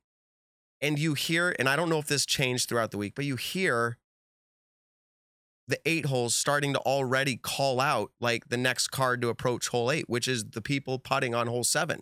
So literally as, let's just, I don't remember the name of the player. Let's say it was James Conrad. Like as he's getting ready to putt on hole 7, you're hearing them cheer, James Conrad. And then they start like clapping and stuff like that. But they didn't recognize like they're putting on 7, but like it was that loud. It was like razzing the players putting on hole 7. When I was walking down from 7 to 8, they didn't start saying anyone's name until they saw at least 2 of the players walking down past all of 8's different tee pads. And so no one was playing. I'm saying it for when I was playing. I'm not saying it didn't happen to someone. If it did, that sucks. Sorry it happened. But at the same time, like when I was going down that way, they did like, cause on Sundays I wear my white pants and I usually wear a black pullover with a blue polo. And, they said on the 9:30 a.m. tee time or card, yada, yada, yada, yada, yada, and whatever. So they didn't say that until they saw 1 or 2 of us walking to hole 8's tee pad. So I think some people, and there's stuff to say because I'm not one of the best players in the world. I play well locally. I sometimes do okay out on the road. So for me, I just sometimes look at that. Like if someone, maybe they got top 20 and they missed 1 putt on hole 7 because someone started cheering on hole 8 because someone had a great drive. I think you're just almost like looking for an excuse. I don't like it when people are looking for excuses. And the negative things that I have heard about the 8 holes is like, oh, I was on hole 10 and could hear them all clapping for people on hole 8. I'm like, yeah, but that's like the same thing. If you teed off at 1 in the afternoon and lead card tees off at 1:45, you're going to hear the gallery when Ricky or Paul or Eagle or Adam hits a big putt. Why is that not the same way? Nick, so good take. Yeah, I think too many people just look for dumb excuses. There are plenty of excuses in disc golf that I think are actually great. Like injury is a great excuse. If you are injured, you have an excuse to be playing poorly. I think going into this tournament, you know that the 8 holes are a thing. You know that they're going to start cheering. You know that if there's a card on hole 8 and you're on hole 7 and they're about to throw their tee shots, and so you have to go ahead to throw your tee shots, you should probably wait for hole 8 to go so that when that person throws on hole 8, you're not going to get razzed on hole 7. If you choose to throw at the same time as them on hole 8 and they start cheering and yelling, get in the hole or get in bounds, you're just not smart for teeing off at that moment. So, like I said, the 8 holes are there. You know what they do. It's been a few years now since they started this. I personally love it. 0% of it at all was ever distracting to me when I was playing. And I birdied that hole 2 out of 3 times. I screwed up hole 7, but it wasn't because of the 8 holes. It was because I just sucked at throwing a backhand this weekend. So, like, I don't know. I find it kind of weird when people are like, oh, the 8 holes made me screw up this. I'm like, come on. No, they didn't. You screwed that up. I don't know. Hey, that's a great point. I just want to bring up a few points in relation to like the future of the sport. As you said, like it's growing, but it's a thing here. And that's the topic of why it came up. There are PGA events people bring up in relation to that. Katrina Allen in the presser talked about it, and so did other players. I think Paul McBeth and others saying, no, I think it's good for the sport. But Nick, somebody like razzing somebody, like legit, as they step up to hole 8, it's quiet, and then razz somebody right in their backswing. Like, do they have the right in that situation to blame it on that? I actually think yes. Okay, yeah. But I don't know that it means you shouldn't have a gallery because that can happen in any sport. I mean, let's just take, I know it's a totally different environment, but the NFL, if you wait and everyone is quiet and then they're going to kick the field goal and you just like scream away flags like at the last second, like my takeaway and my take is that players are just going to have to get used to generally the distractions. Yeah. Now, one caveat to that, one caveat. If somebody is doing that at an event and they are literally razzing the player right in their backswing, I think in the situation of golf or disc golf here, they should be kicked out of the venue if they are doing something unruly, if you will. But I still think the players are going to have to learn to play with it. Am I missing anything? I know you had a reaction. So, well, I think it's kind of tough to compare football and disc golf in the sense of, let's take NBA because I'm more, involved in the NBA life than I am the football life. So if someone's taking a free throw, like let's say Giannis is taking a free throw and it takes forever, the whole opposing team's fan base is razzing him the whole time that he's lining up that free throw. So I think in disc golf, like no one's getting razzed the whole time that they're lining up a putt. And I've never personally experienced a player getting razzed by a fan, out of nowhere, like last second or anything like that. I've never seen that happen. And did it happen this week? Is that why this is even being brought up? It did not happen. Well, I'm not aware of a situation where it was literally in a backswing razzing, but there was a situation, and I will just say it was with James Conrad, where he stepped up, it got quiet. He was literally taking that breath, right before he throws, like right before. And someone goes, James Conrad, like, we love you. Like right in that moment, he could have reset. He could have reset. But I'm just saying, like, those moments, I'm not blaming all 8 holes for a bad experience. Like, I don't think I think things got better. I think the situation I brought up in the beginning where I said they were putting on hole 7, I think they literally probably learned like right away because that was the first round. They're like, yeah, we need to wait. So like, I think they're great people. I think they add energy. I think it's just the topic for the show. Like, what's the future of it? I think it's an incredible thing that's happening at Maple Hill. Yeah, and they're going to learn year in and year out what they can do that's, let's say, a more professional way of being in the gallery. They're going to learn that year in and year out. But I'll say this, and this is going to happen at every single event, especially with top players in the world, is like there was a kid who was following, I think it was hole 14, and Ricky was walking up. I think someone else Calvin was putting out of the woods, so Ricky was walking up to his putt. Before he even got to it, some kid was like, I love you, Rick. Or like, Rick, you're the best, or something like that.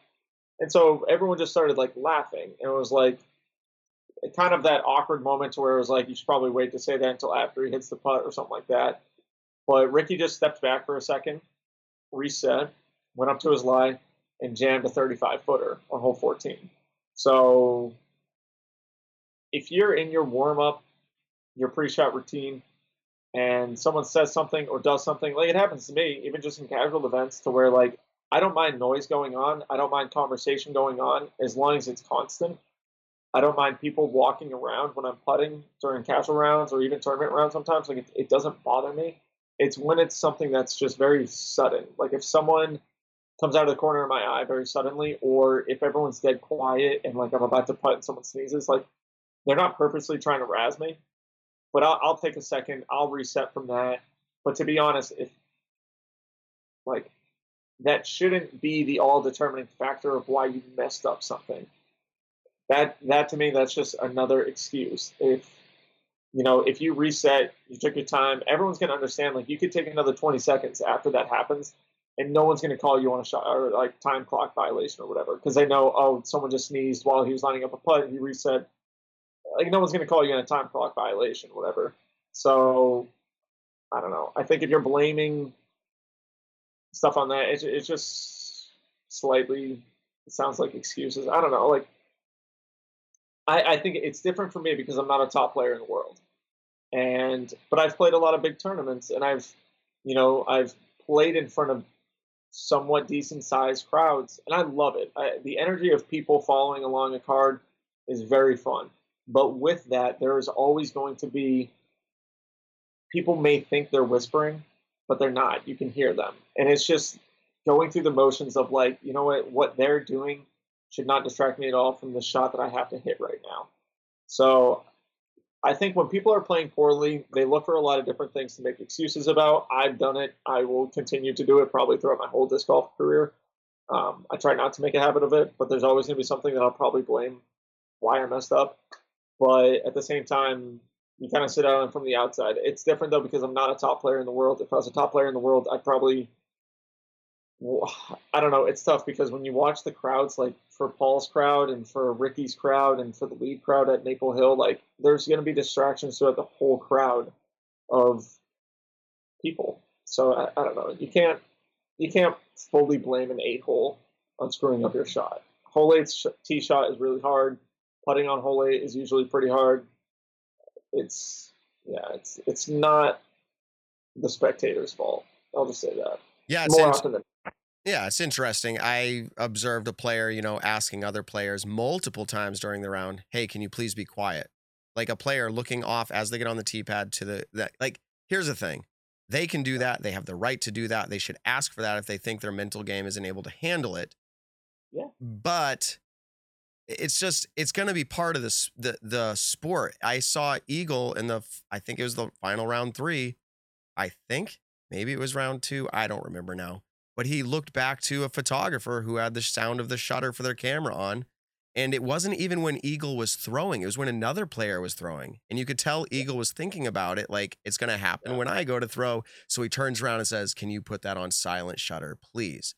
But what is okay? Now I've seen this happen way too many times. I was playing an event in Richmond with Brian Schweberger, and I was first to tee. I teed, heard the shutter of the camera. Like I said, it didn't bother me. It was, whatever. But Schwebby was like, if that's going to be all day, he's like, I don't want any pictures taken of me. So you're a photographer, or you used to be. Like, why don't people always have it on silent shutter?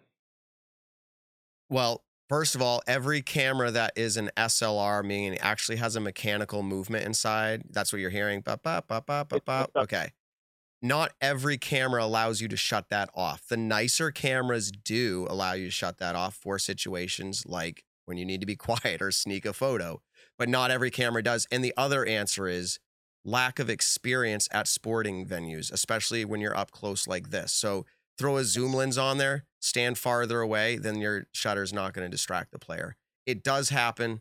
Again, lack of experience, and not every camera can do it. That should be, though, it should be interesting. That could be a part of the form that gets signed by media when they come on, like, hey, you will use a silent shutter, or you'll be generally far away if you don't. Yeah, exactly. In a different spot. I remember there's a video coverage of Calvin, and I think James Conrad was on the card too. It was just more of like a localish tournament, nothing major. But there was a new photographer out there who was taking pictures, I think, for like the town newspaper. And Calvin was putting from only like 10 or 15 feet.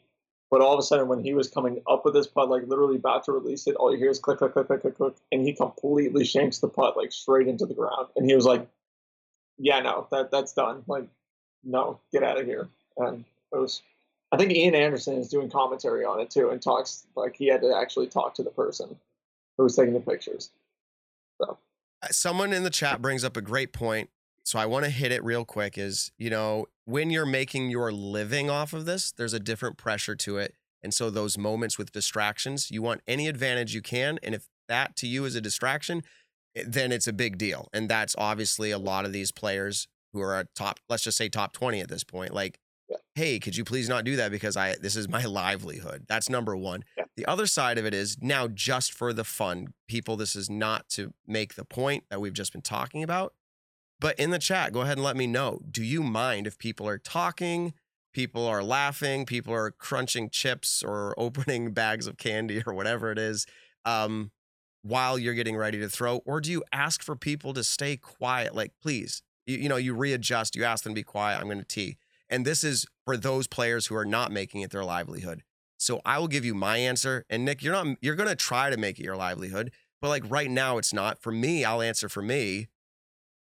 I don't mind any noise at all as long as it's not quiet.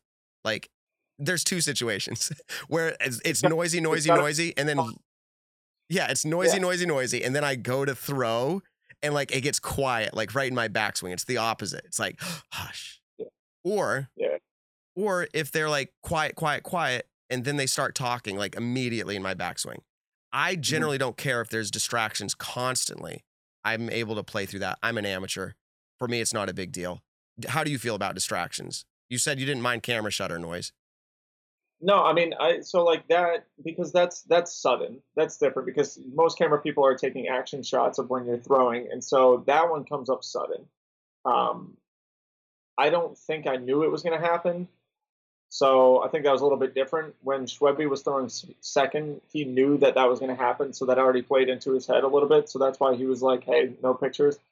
For me, I think, like I said earlier, I don't like silence and then like a dog bark in the background right when I'm in my backswing or right when I'm putting.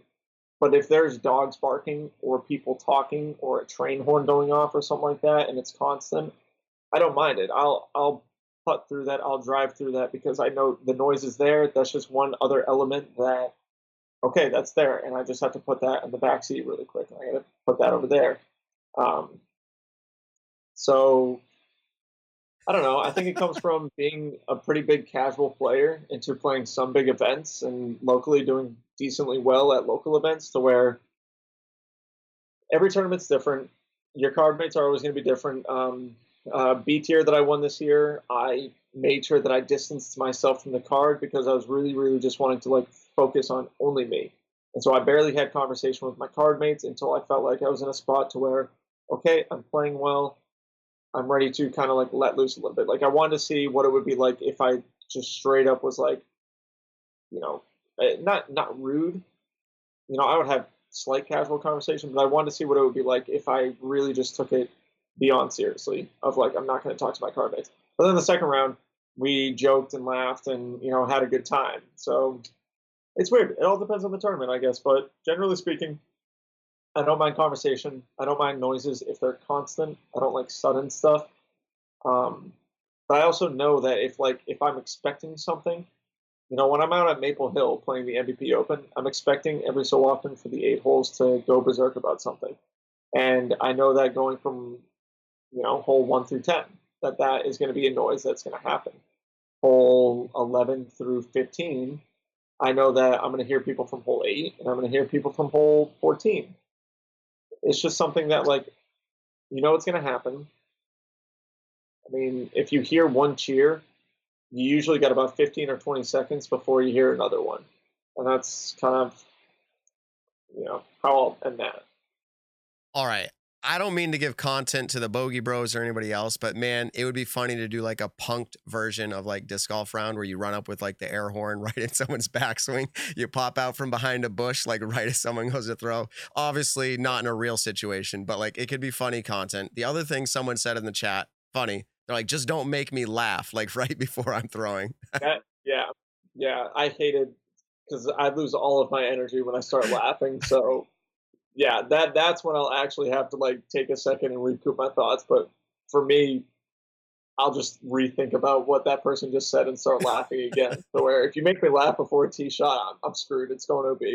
I'm not going to throw it anywhere. It's done.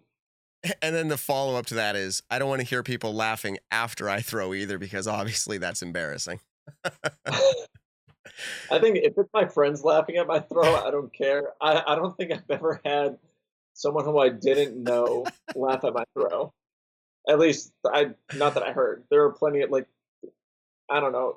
I was playing with Paul earlier. We were just running through a couple holes here at Fox Run.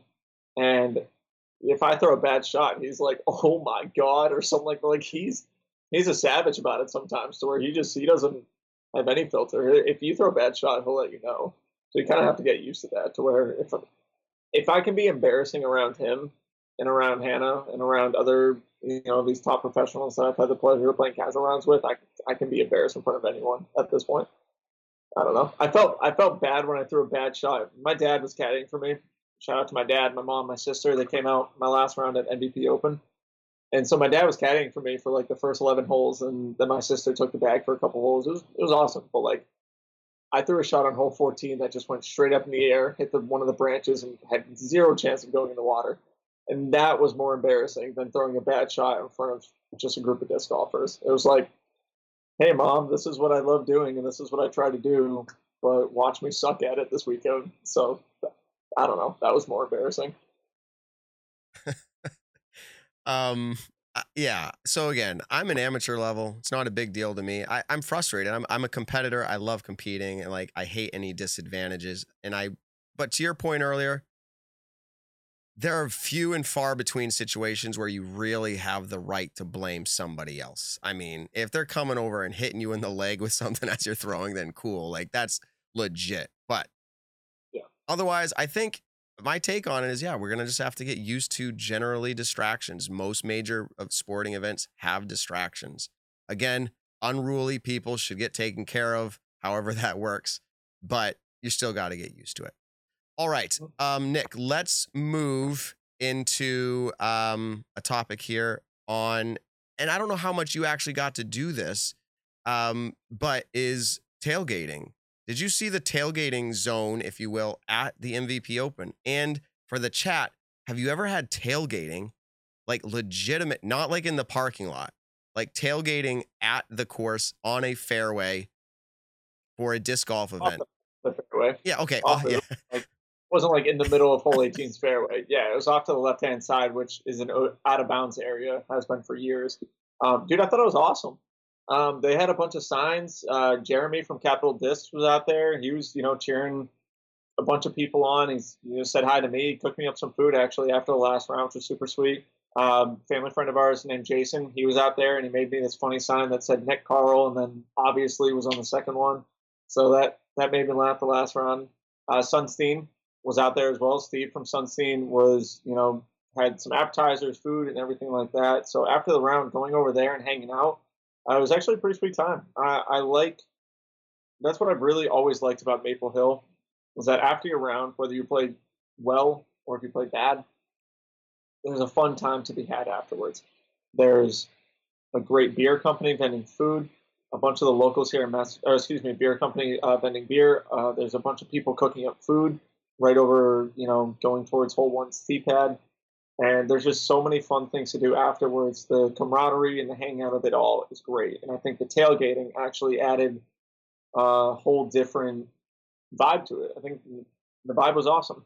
They had grills. Like I said, they cooked up some, it was like pork tenderloins and then some sirloin. It was sweet, dude. It was awesome.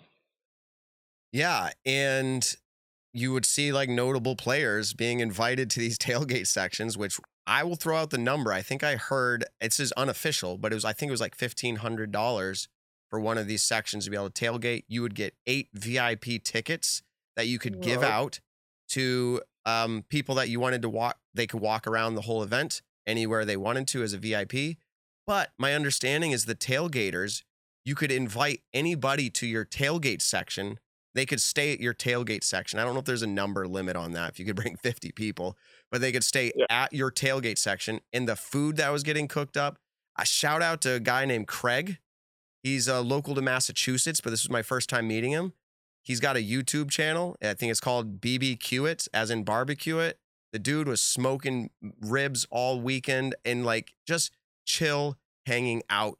I thought it was tremendous. Great way for the venue to get more income to be able to distribute to make the event better. Very cool. Again, I was just curious if anybody else had ever done that before. I had not seen it.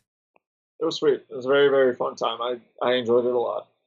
And I think that's what Maple Hill the MVP Open continues to improve on, is adding these different things to make the event that much better for not just the players, but for the spectators and the volunteer staff and everything like that. It's incredible seeing where it was 8 years ago, which I think was my first time. No, 9 years ago.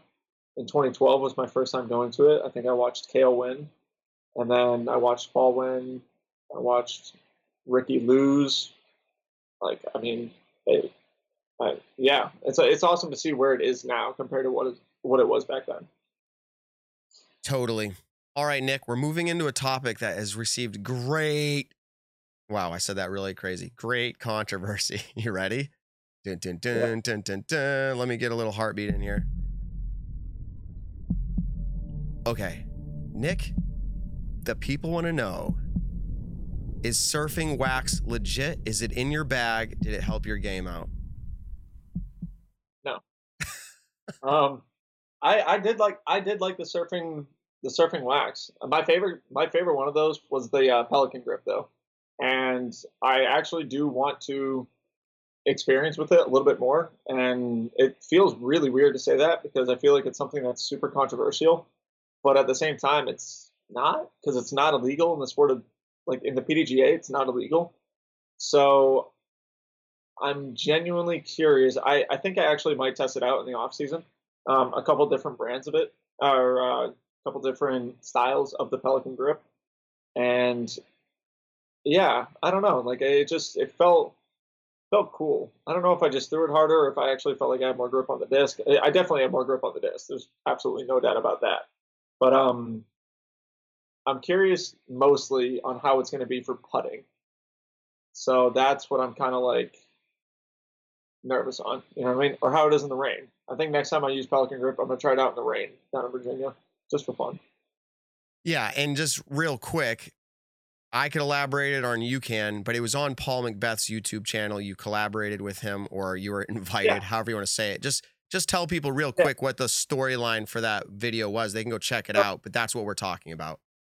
So Paul had this idea of, like, because Paul's super into baseball. He was a baseball player growing up, has some friends that are in the MLB, and you can see the huge storyline. One of the big storylines this year in the MLB is they've been checking players for pine tar and sticky stuff of helping out pitchers create more spin, velocity, and everything like that on their pitching.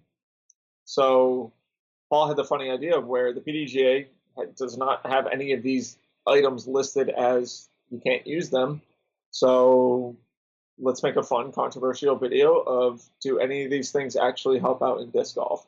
And so that's where the idea came from. So there was 5 different types of sticky substances. There was a rosin, surfer's wax, Pelican grip, spider grip, and then there was one other one in a white tube. I can't remember the name of it, but Tiger something, or Tiger something maybe. I don't remember. Yeah, it might have been Tiger something. I forget, because I didn't like that one. The rosin sucked. What's funny about the rosin is the rosin was actually the best for getting off the other grip. Like, in order to get the sticky stuff off, if you actually used the rosin, it worked magically. It was great, and it was a really struggle. Like, one of my discs that I used in that video is still completely covered in just crap because of it. Especially the spider stuff was disgustingly sticky. But the surfer's wax was good. It was actually a lot stickier than I thought it would be. But the Pelican was like that very happy medium to where I didn't feel like I was going to grip lock the disc. So I actually felt like I had control over it. And I actually do feel like you can hear Paul say in the video, did you hear that come out of his hand? Or, like, did you hear that? And to where it was like, oh, maybe this actually does kind of help out. But I don't know. I'm not going to try it until the off season where I'll actually give it a go. Yeah, I overheard, or I was talking with Paul. One of the conversations that came up at MVP was he said something along the lines of, like, fans were already asking him, like, do you have some of that in your bag right now? And he kind of laughed. He's like, no, of course I don't. But the way the video is played out, it seems to expose, I'm doing quotes here, expose, like, loopholes in the PDGA where it's like, well, we can gain advantages that nobody else is thinking of. But Paul, I feel like Paul has done this before with something else in his career. I wish I could go back and remember it. If you remember it and you're listening, send us a message. But where it was like, he started doing something, and then, like, the next year, the PDGA, like, made a rule. It was like, no, that can't be done. Maybe I'm making it up.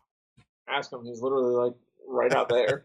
I'm gonna ask him really quick. He won't remember it. Well, maybe he will. I'll text him. Put it up on your screen.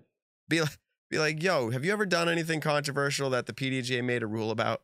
That's probably the easiest way to say it.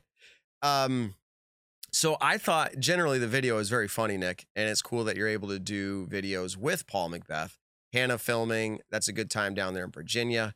I thought it was interesting and intriguing, and I think what you said, like, the disc is going to get the buildup of grip on it, and you're going to be like, oh, this disc now is just coated, and then it's going to be altered, and that's actually illegal to alter, you know, with a texture or anything on your discs. So I don't know that it's actually a great thing, but I think it's interesting, and nobody else had done that I'm aware of, and I was intrigued.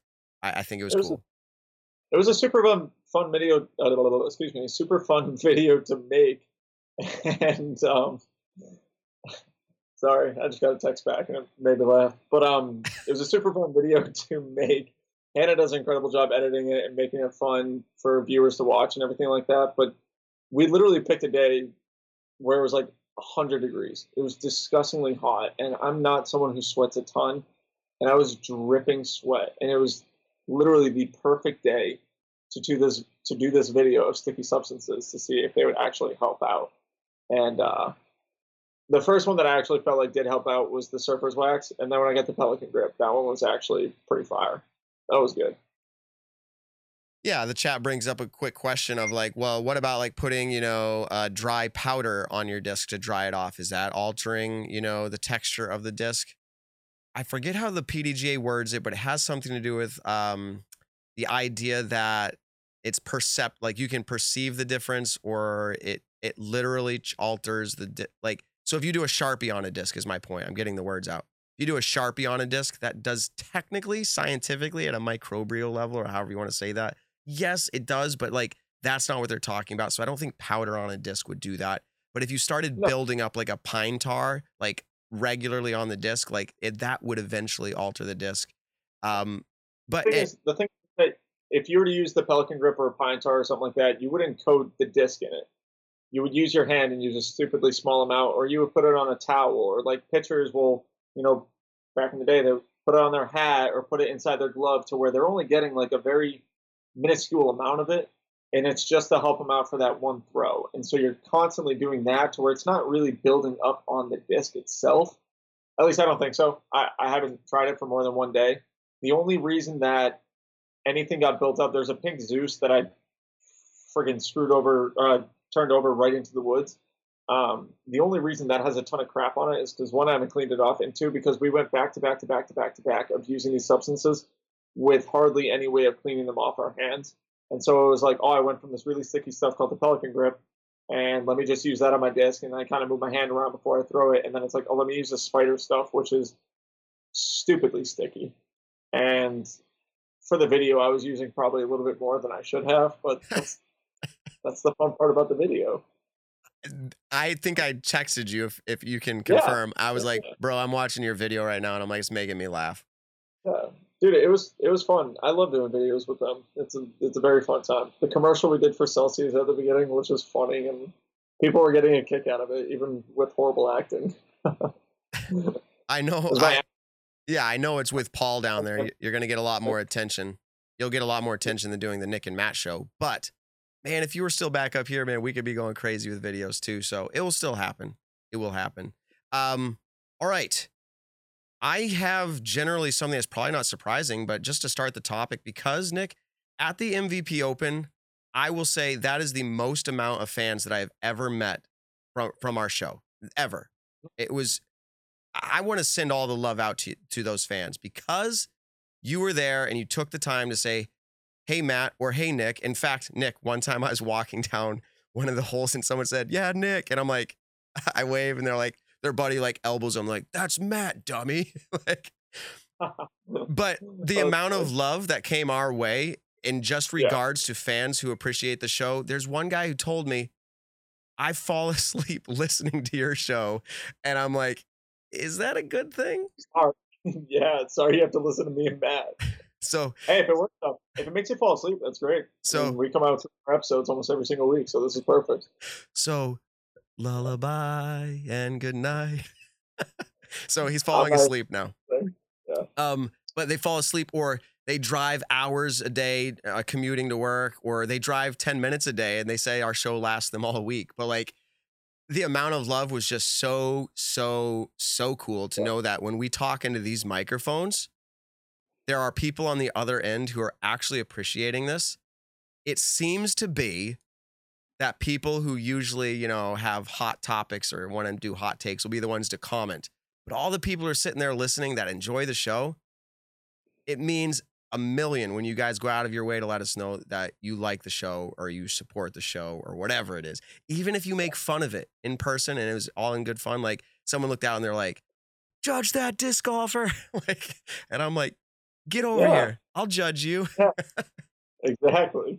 No, I had a bunch of people. I remember I was walking with Paul's car for a little bit, and then I had to walk up to um, the hangout area by 18 to grab something. And I was walking by the pretty big crowd of people that were walking, and a ton of people were like, "Yo, what up, Nicole? What up, Nicole?" And then so I'd say hi to everyone, and then a bunch of people were just like, "Dude, love your show. It's incredible. It's my favorite show out there. It's so great. It's so awesome." And it's super appreciative because, like, I'll say this, and we've said it 100 times probably at this point. We kind of looked at this as like, hey, let's just give it a go. Let's try to create this fun show. And Matt, you're obviously the main reason that the effects of this show get created. You produce the show, you do all the media stuff for the show. I just try to get guests on every so often, and it's really cool to see people actually appreciate it. Because it doesn't seem like it's a lot of work, but at least Matt puts in a stupid amount of hours into giving people a fun show. And it's very fun to co-host as well. It's very fun. All right, we're not announcing like our departure. We're like, it was good knowing everybody. I'm just kidding. Peace out. Nick goes, actually, I'm going to surprise you live on air, Matt. Peace out. This is the last one, mic drop.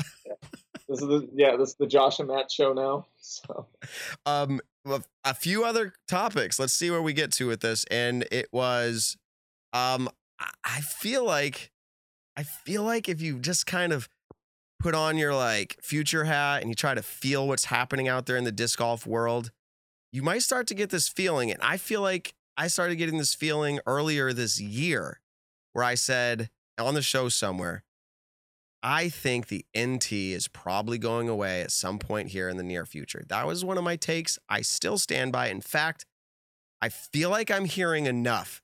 And believe me, I'm not actually hearing any inside scoops, but I'm putting the puzzle pieces together with conversations that I hear, with social media stuff that I'm seeing. A lot of things feel like it's coming together where I'm like, if I had to roll the dice, I'm still standing confident with that it's going to be sooner than later. And if I had to make a pick, it's next year.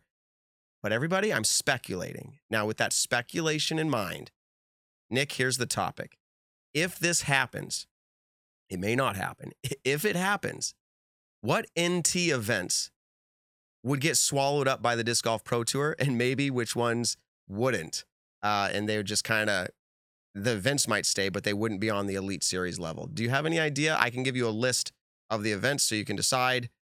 Texas States, Dynamic Disc Open, Master. That'll stay. Okay, yeah, let's react to it that way. So Texas State, what do you think? States, I don't think will stay. Okay, if this happens. Yep. Okay, if this happens. Oh, did you say it might be a Silver Series?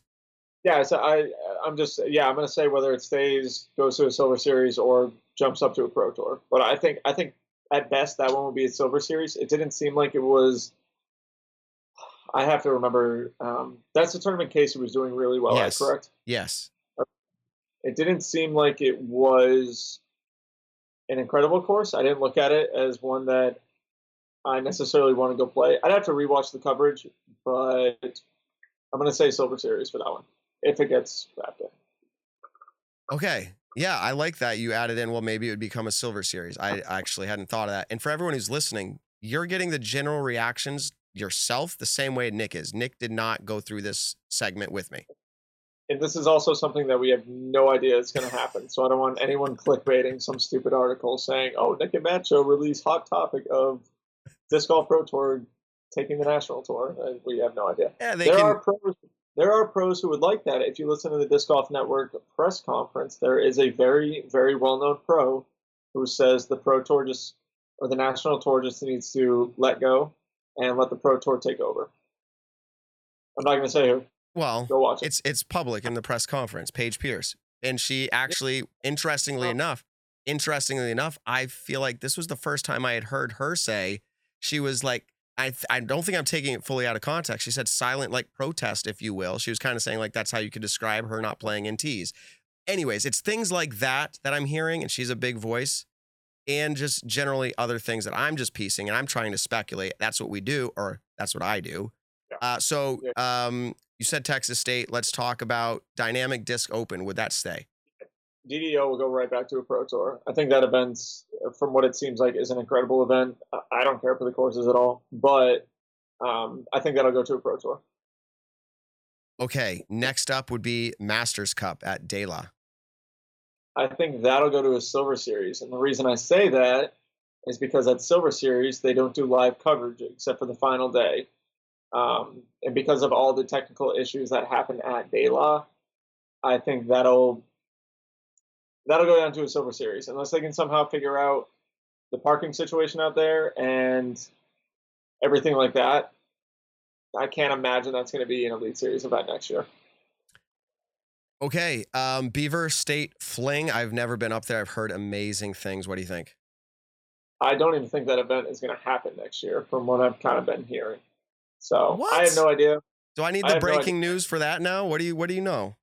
I mean, I just hear kind of like word of mouth that Oregon's being super stingy about a bunch of crap, and then at the same time, whatever Parks and Rec department is up there, the place is kind of overgrown and everything like that. And if a tournament was to happen there, I'm sure they would fix everything up super duper quickly and everything like that. I have no doubt about it.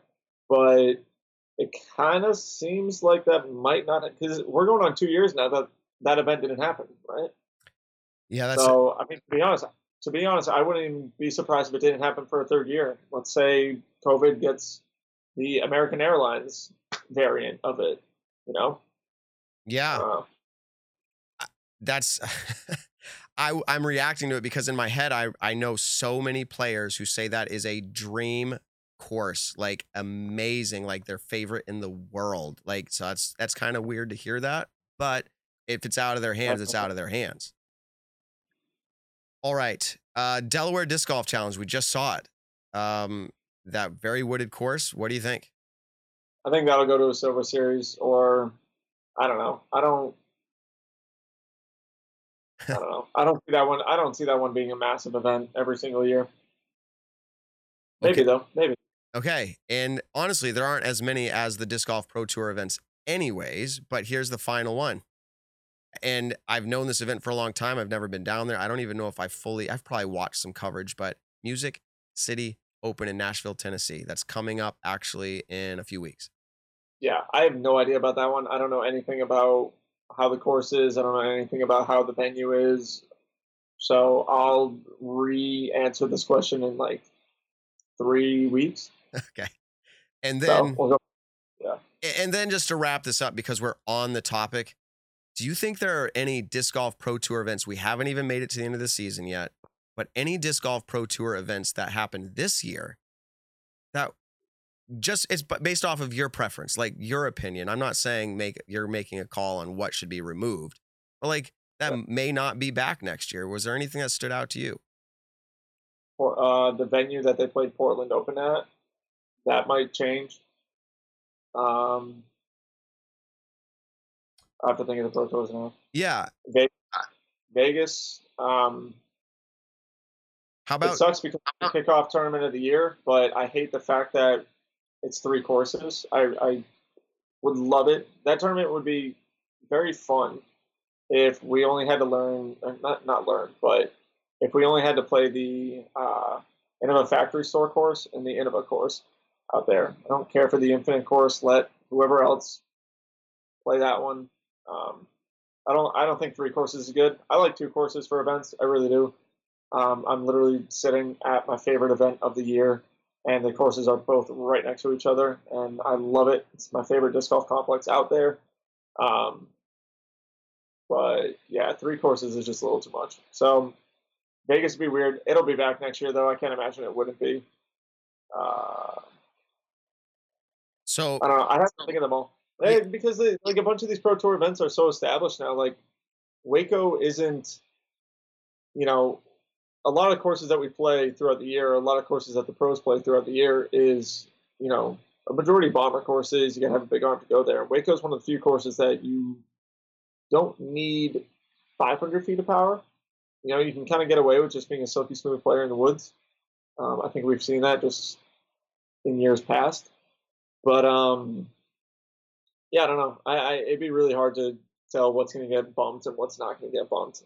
If I do a quick review of the Disc Golf Pro Tour events, nothing stands out to me. You made some good points. I think those would be the only ones. Des Moines being new this year, but I think we have to quickly add, are there...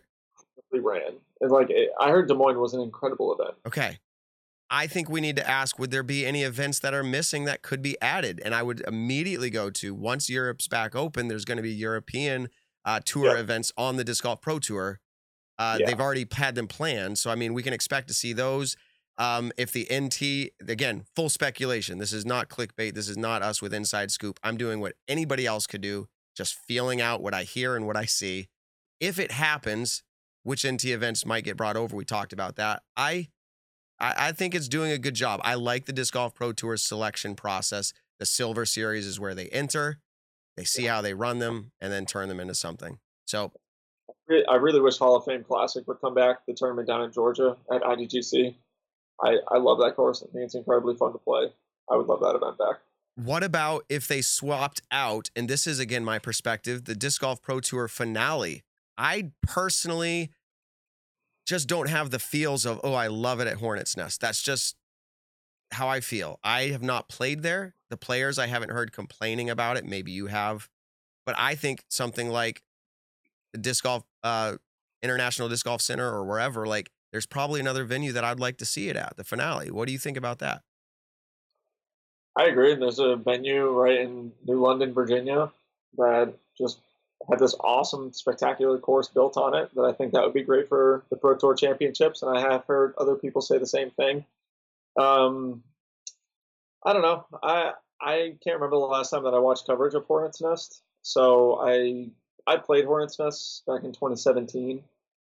And I remember it was fun. It was kind of cool to go see where Paul won his first Worlds for that Final 9, which some of the holes I'm pretty sure have changed now. But I don't know. I loved it when it was up here in Vermont. I mean, I obsess over this place. So I would love every single event to be here. But yeah, I would love it. I think the same thing should be potentially said about Worlds, though. I would love it if Worlds was in the same place like 2 years in a row, and then go to the next one, and then go to the next one, or something like that. I think that'd be kind of cool. But it's weird. Those are some good takes, Nick. You're bringing all the inside scoops. No, you're bringing your opinion. That's great. All right. As we get very close to wrapping up here, as we usually do, I thought we'd provide you some interesting stats provided by Statmando, and I wanted to talk just a little bit about our partners at Statmando and what they were doing at the MVP Open this weekend at the tournament. They had their team. They created some apps, internal apps for them to use to track literally every throw, and not just, hey, how did the hole play out? Not, did they land off the fairway? Did they land in circle one? Not just that. They tracked the speed of the throws off the tee pad for a throw, and then what the player did for that throw. Did they throw backhand? Did they throw forehand?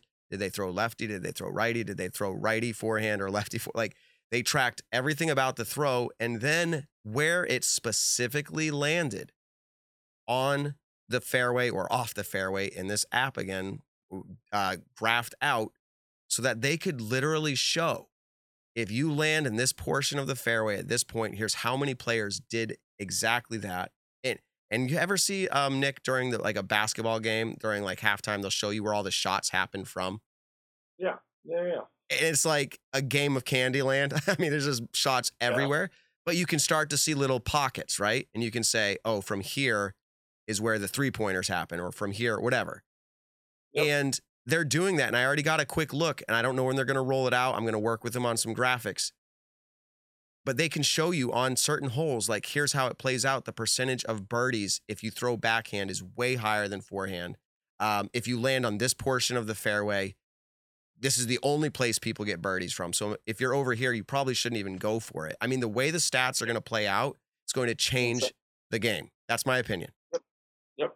So let me give you some of these stats just to give you an inside scoop into how it looked. In round 1, on hole 8, the one over the water, people are probably familiar with it at this point, 82% of the MPO threw righty backhand. That's like so many of the players. Righty backhand. Mm-hmm.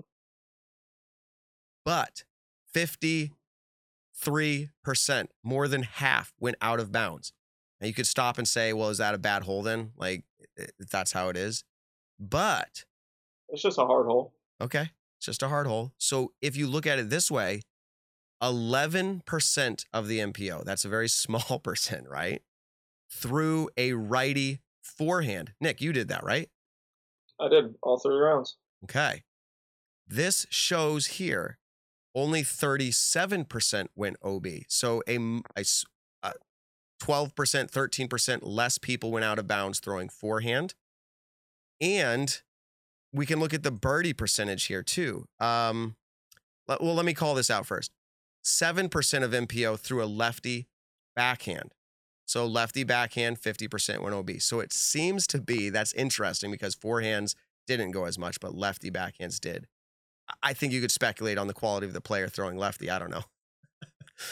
But Maybe, yeah. But here's how it played out. Ready? Off of those throw selections. Round 1, hole 8 birdies by throw and type. So if you threw righty backhand, 32% of those players birdied the hole. If you threw righty forehand, which is what you did, 11% more birdies, 43% birdied.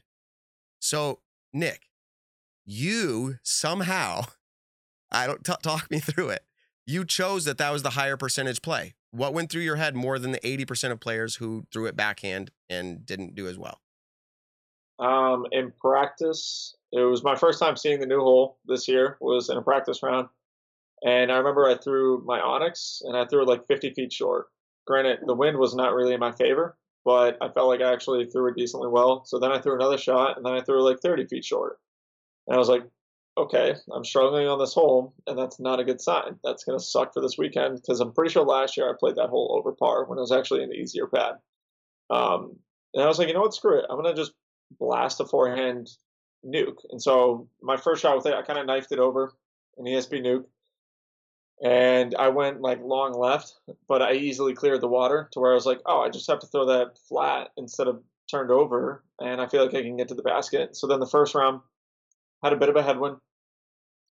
I threw my Zeus flat, it turned over a little bit, came out. It kind of lifted though, so I was in bounds by an okay amount. I was on the wall on the right-hand side. I missed my putt, but then the second round, I threw kind of the same, only a little bit lower, and ended up just inside circle 1. I think I was on the feathers, and I made the putt, which was super great. And then the last round, I was like, okay, I keep throwing this shot bad. It's working out, but I keep throwing it bad. So then the last round, I was like, you know what? I'm going to aim my body just a little bit more to the left. I'm going to throw my disc just dead flat. I'm going to let it flip up just a little bit, but I want it to go to the left of the tree by the basket and then fade in from there. And I ended up putting it to like 7 feet or something like that. So for me on that hole, the birdie percentage was it was 100% higher than it would have been had I backhanded every round. And that's also sometimes like, you know, this week my backhand did not feel good. And I realized that to where I was like, you know what, on holes that I can throw a forehand, I need to try to take advantage of that. And so, yeah, that's what I did. Yeah. So I'm saying shout out to you because somehow your intuition, maybe because you said you didn't feel as strong with the other, but like it literally played out stronger as percentages go. The higher percentage birdie was righty forehand. As you said, 2 of your 3 rounds getting the deuce, the other one getting the par. That's pretty good. So, again, I think they're they're going to change the game. They're on their way to changing the games. We partnered with them. Can we get this stat? I think we partnered with them first. When was our first week of Stat Mando? Not before they were officially doing something, but I think we were the first partner with them. So here, one more thing, because I told you they were doing speed tracking. They're also doing this. I don't see it here actually here it is for hole 8. It'd be neat to see generally a whole stat about this, but round 2, hole 6, a local, Zach Longuille, had the fastest recorded drive at 66 miles per hour. That was a backhand throw, hole 8. Eagle, choosing to throw forehand, smart guy, because that's the higher percentage birdie, had the... hole 6. So hole 6 is different. I have no idea, yeah. Thanks for correcting me there. Eagle had the fastest forehand, 63 miles an hour. So you're not seeing much more than 66 or 63 on that hole. I'm interested in seeing how all the stats play out. I know they're on hole 18 and others. You're going to see some cool graphics. Stay on the lookout for those. Do you have any reaction, Nick? I know you kind of zone out. You're probably getting tired, 1, but 2, the stats stats aren't really your thing, but you enjoy talking a little bit about them, I think. I do. I've learned to like the stats a lot more since partnering up with Statmando. They've made the process of knowledge throughout the whole thing a lot easier and definitely way more enjoyable. I know that Dion was out on hole 6, the second round. Him and Evan were both there, so I got to talk with them for a little bit because it's always a backup. But my shot, I think, went like 56 miles per hour, Whoa. and I threw it back. So hole 6, I'm not trying to throw my arm out on it, but that just shows the difference of like what people are throwing. Like, Zach could have done that with a mid range maybe, and I threw a fairway driver on it. And right. Hole 6, I played way over par this year, so I don't know. Maybe I need to throw faster. I don't know. So I remembered because we remembered in the beginning. We asked Evan for a question. We got what the question was: hardest par 3. Here was the answer to that. We're going all the way back, the beginning of the show to the end of the show. What did hole 6 play as the hardest par 3 on the Disc Golf Pro Tour this year? Stat or fiction? What do you think, Nick? Stat. Okay, very, very close, and I don't know the percentages, but the answer is Waco, hole 18 over the water, hole 18, final hole at Waco, because, and I don't want to just say it's because, but they changed it to a par 3 this year. Yeah. That makes sense. So that outdid hole 6, but hole 6 at Maple Hill is second to that at this point in the season. Yeah. So I actually did notice this year, I saw more 2s on hole 6 this year than I have in years past, which is frustrating because I think I went like 4-5-4 on the hole, I think. So seeing people to it is like, damn it, why can't I do that? But yeah. The thing is, for me, I don't know. Never mind. It doesn't matter. Nick is at the end of the show, guys. We've made it to the end of our show. But I will say, in closing out hole 6, Connor O'Reilly, the guy who won at the NT Delaware, shout out to him. We'll have to have him back on. He came into a really interesting show last week where it was kind of a whole bunch of players in studio. But shout out to him. I saw the most pure drive, Nick, I have ever seen on hole 6. The only problem was it landed about 15 feet from the basket, which is awesome, but it still allowed room for error, where his putt fell out of the chains. So he didn't get the 2, but a backhand up the pipe with a late flip right down the right lane. Beautiful. First round, Colton Montgomery put it to probably 25 feet just on this butter line. It was one of the most impressive shots I've ever seen on that hole. I don't even know what he threw. I thought it said tactic, so it's either a really stupidly beat up one, or I just completely read it wrong. Because I know it's an overstable disc, but maybe their baseline plastic beats up decently well. I have no idea. But he put it to like 25 feet, and unfortunately missed the putt too. And I was like, dude, I would kill to be in that position to try to make that putt.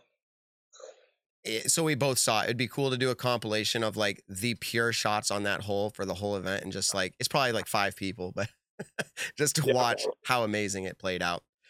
Nick, we made it to the end of the show. I thought it was a pretty good one. Let us know, people. Get in the review over on your podcast platform. Let us know what you think. We work hard to bring you stuff that you find valuable. We want you to leave the show feeling like there was value, there was fun. Maybe there's lightheartedness. Sometimes there's serious topics. But Nick is hardcore. He's on the road. He's at events, and he's still doing it for us. We're working hard here. Nick, go ahead and close us out. I want to say thank you, everybody, for tuning in. I have no idea how many live viewers we have right now, but to anyone watching on YouTube, go ahead, like, comment, subscribe to the YouTube channel, Foundation Podcast Network. They've been helping us out all year. We really appreciate them.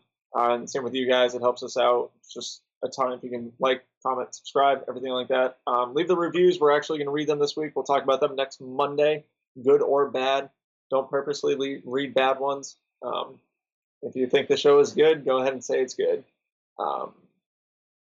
Good luck to any of the competitors playing GMC this week. If you're listening to the show right now, tell someone you love them this week. We'll catch you in the next one. That's right. Nick, you're awesome. The Nick and Matt Show, a disc golf podcast designed for you, the disc golfer. Find the Nick and Matt Show on your favorite podcast platforms or stream us live exclusively on the Foundation Podcast's YouTube channel.